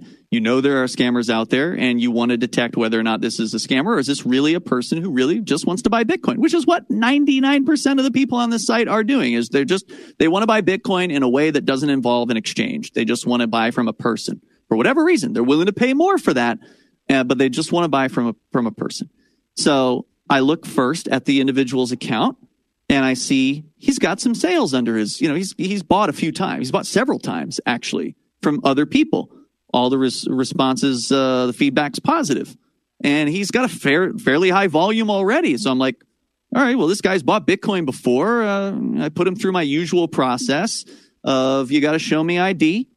You got to write a note, a handwritten note that says I so-and-so am buying Bitcoin from FTL Ian on local Bitcoins. And the reason why I developed this procedure, it's pretty common on local Bitcoins, but the reason why it exists is because there's a scam called a man-in-the-middle attack. And what that'll do in a lot of cases, at least the ones I've heard about, the scammer will put an ad up on Craigslist for a car. It'll be a car that's priced really well. And then the potential victim will contact the scammer on Craigslist like, I'll buy that car for $5,000. It's worth $10,000. And I'll give you $5,000 for it. And the scammer says, oh, great. All I need you to do is go to this bank and deposit $5,000 into Ian Freeman's account, and I'll give you the key to the car. Okay. Person, being a gullible individual, goes and drops $5,000 into my account, not the scammer's account, right? Because the scammer is buying Bitcoin. And the scammer is buying Bitcoin from me using this other person's identification that the other person provides for whatever reason. And so the idea behind the note is if you have somebody write down on a piece of paper that they are buying Bitcoin from you, then they know they're not buying a car, right? At that point. So it cuts out the man-in-the-middle attacks. They don't even try with me. So Patrick Brown, this old guy in Austin, Texas, he writes the note out. He holds the note up for a selfie. You got to take a picture of the note. You got to take a picture of you holding the note. So that way I know that it was, you are the person who did this. And then you have to, after you send the wire transfer or deposit the cash into the account of mine, you then have to take the receipt and write something similar on the receipt. And then you have to take a selfie with that, because what I don't want happening is somebody else going and making the deposit. Like, I don't want the scammer opening the trade and then having a victim make the deposit and not know that a different person who wrote the note made the deposit, because, again, that's another thing that they'll do. So I had this whole procedure in place, and Patrick Brown passed the procedure with flying colors, which at that point included... It didn't early on. When I first started, it was, kind of fast and loose, and I was doing much smaller amounts, and it was all cash into a bank account, and there were, very rarely any issues. But as I started learning about the scams, I started increasing the security. So at this point, I had a whole list of questions I wanted to ask this guy. I called him up. When I get a cell phone number from somebody, I'd look it up on whitepages.com. I had a premium account there. So the point of that was, I don't want a scam artist giving me the scam artist's fake phone number or whatever and then pretending to be the person in the photos.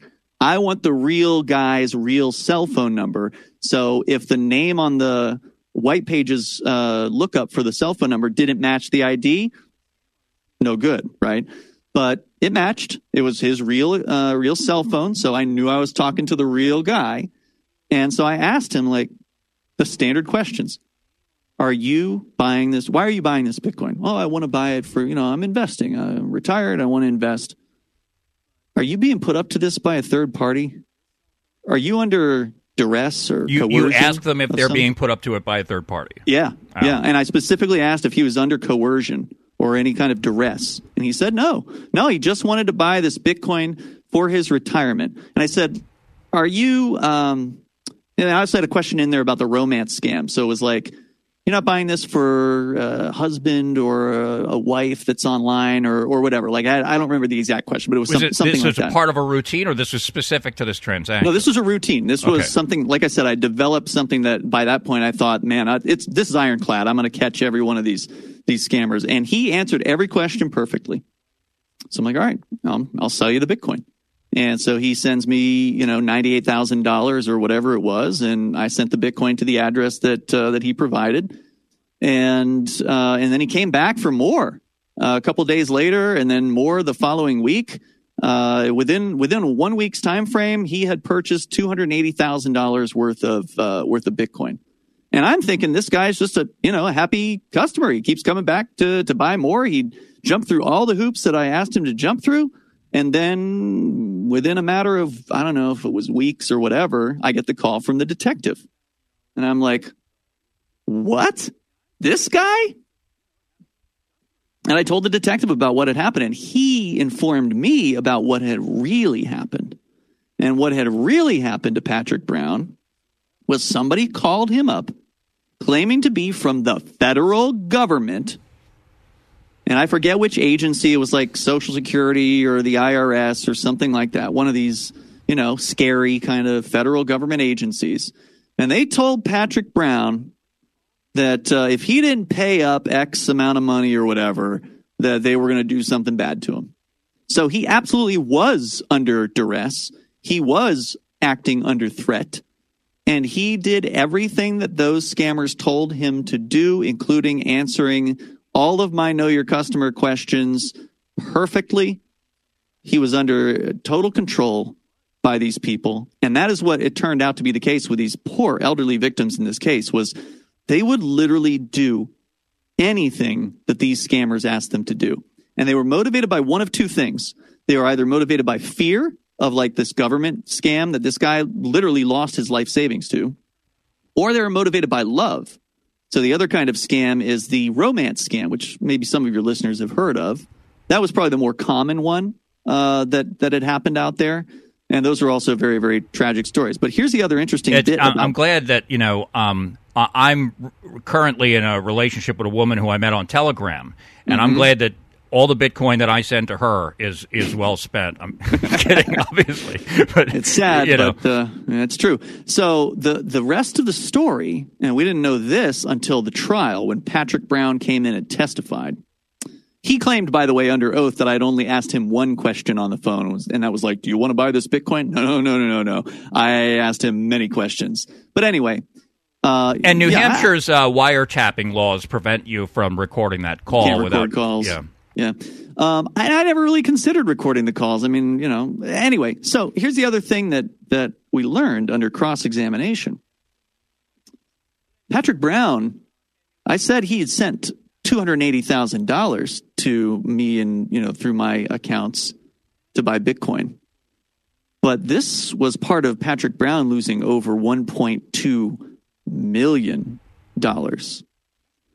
He spent weeks with these scammers on the phone with him, telling him what to do, telling him to move his life savings from his, investment accounts at what are the investment houses out there?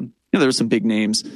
I forget what they're called, but he moved. He tried sending wires from these accounts to these scammers, and then they closed his account, so he had to move and he had to open new bank accounts. Like, this took weeks. So he's involved in all manner of financial chicanery in order to he's sending up red flags with his own financial institutions for his behavior.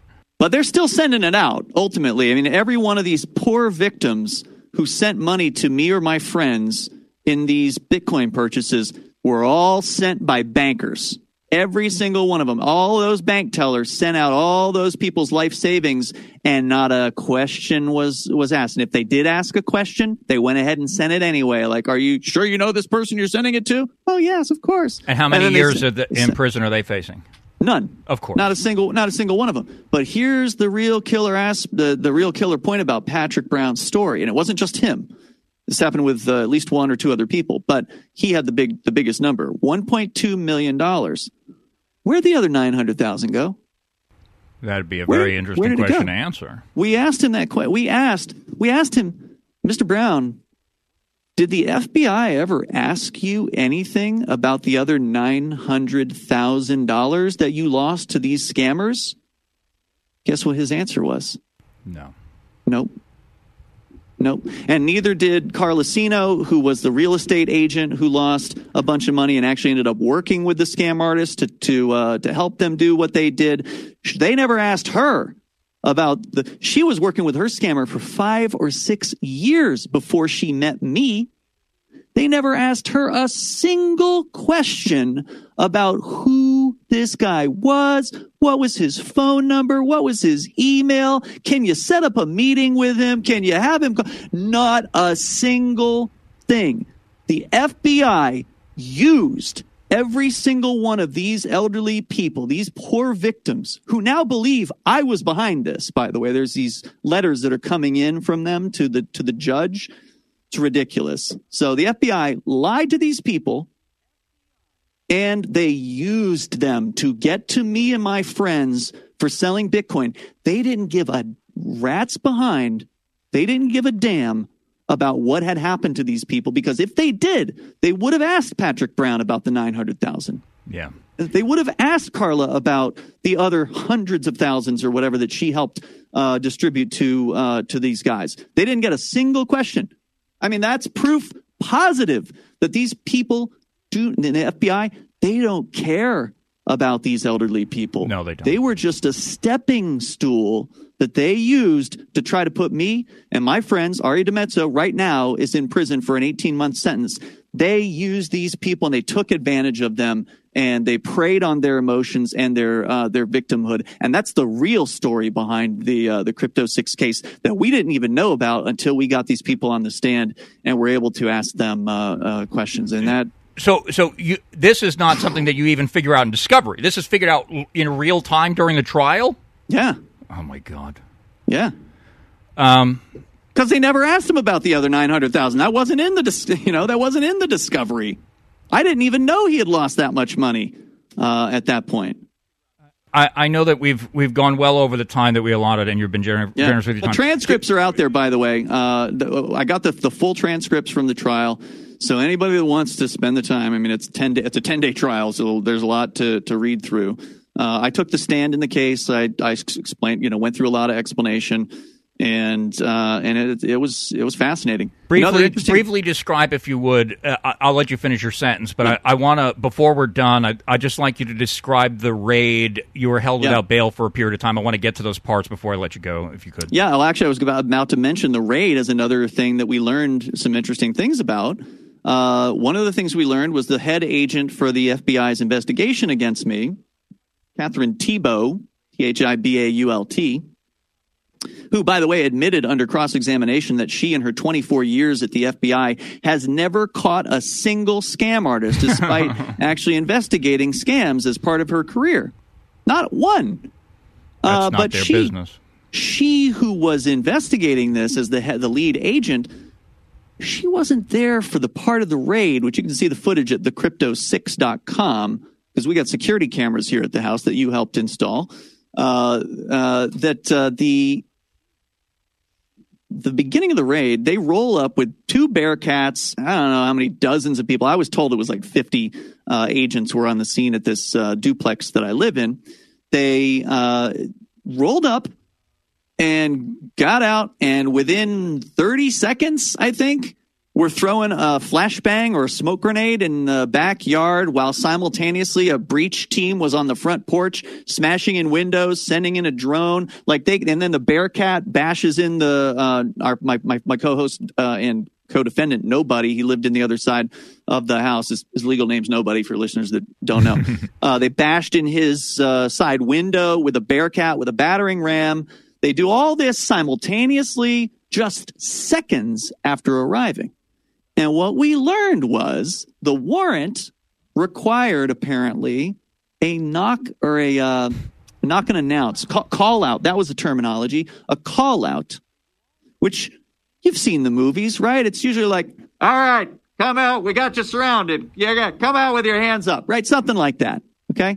Some sort of opportunity for the people inside a residence to wake up and then come outside.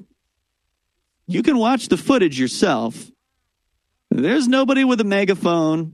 There's nobody that's like calling out anything. No, we don't have audio, so we can't be 100% sure. But under cross-examination, Miss Thibault from the federal government, she said she wasn't there.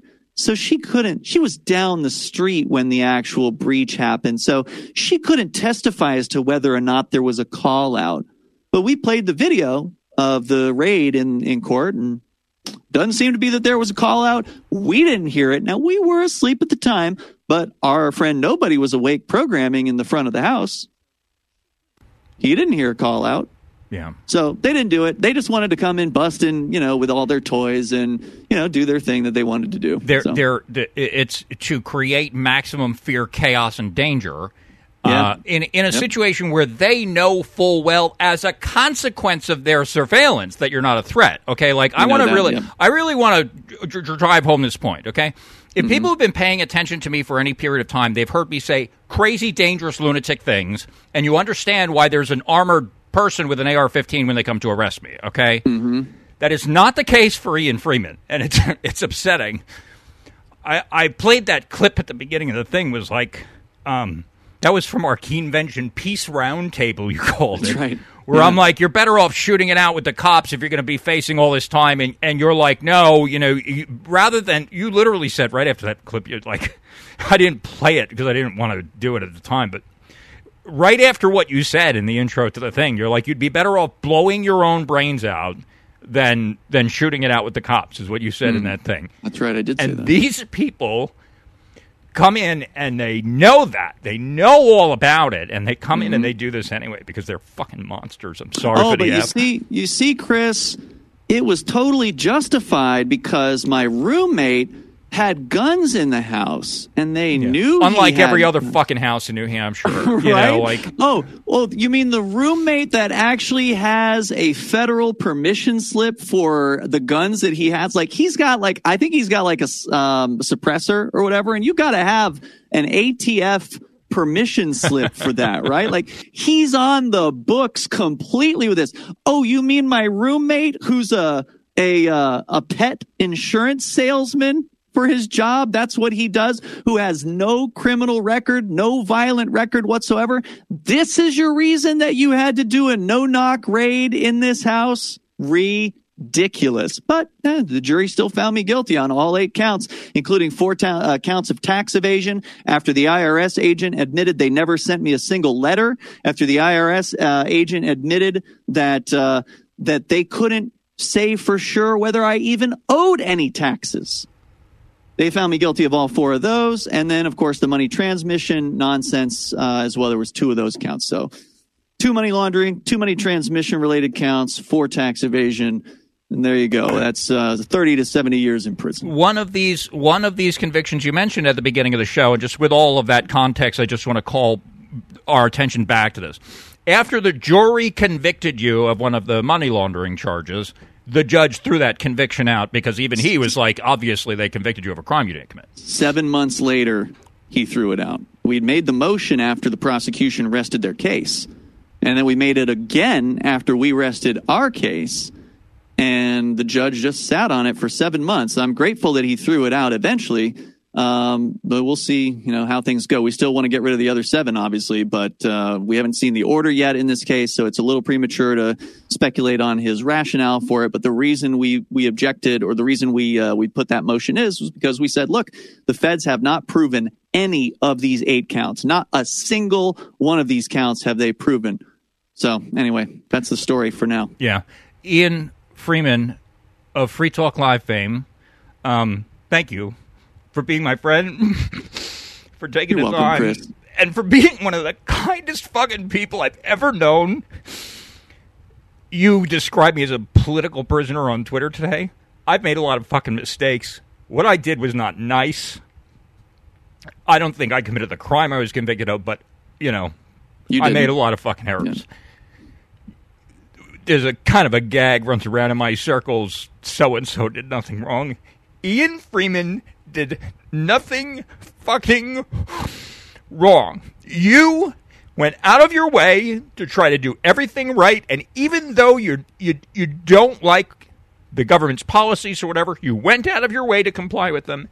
And these criminals took advantage of old people, and they re-victimized crime victims to come after one of the kindest people I've ever known.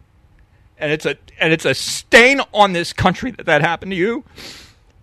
And I'm sorry, and I'm so grateful to you for taking the time to tell the story here tonight. Chris, I'm really grateful for you, man. You are a good old friend of mine, and I love you so much. And you're just I know you're really just a teddy bear on the inside, and I think you're just a great guy. And whatever our disagreements are, I think we'll always be friends. And I appreciate you so much. If there's anything I could ever do for you, please let me know. Okay. Hey, thanks for having me. And this was a really awesome interview, by the way. You did great. Thank you very much. You made it very easy to do. Thank you. All right, brother. Have a good night. Thank you. Ladies and gentlemen, thank you very much for tuning into Surreal Politiks. I'll see you very soon. And sorry for the Fs.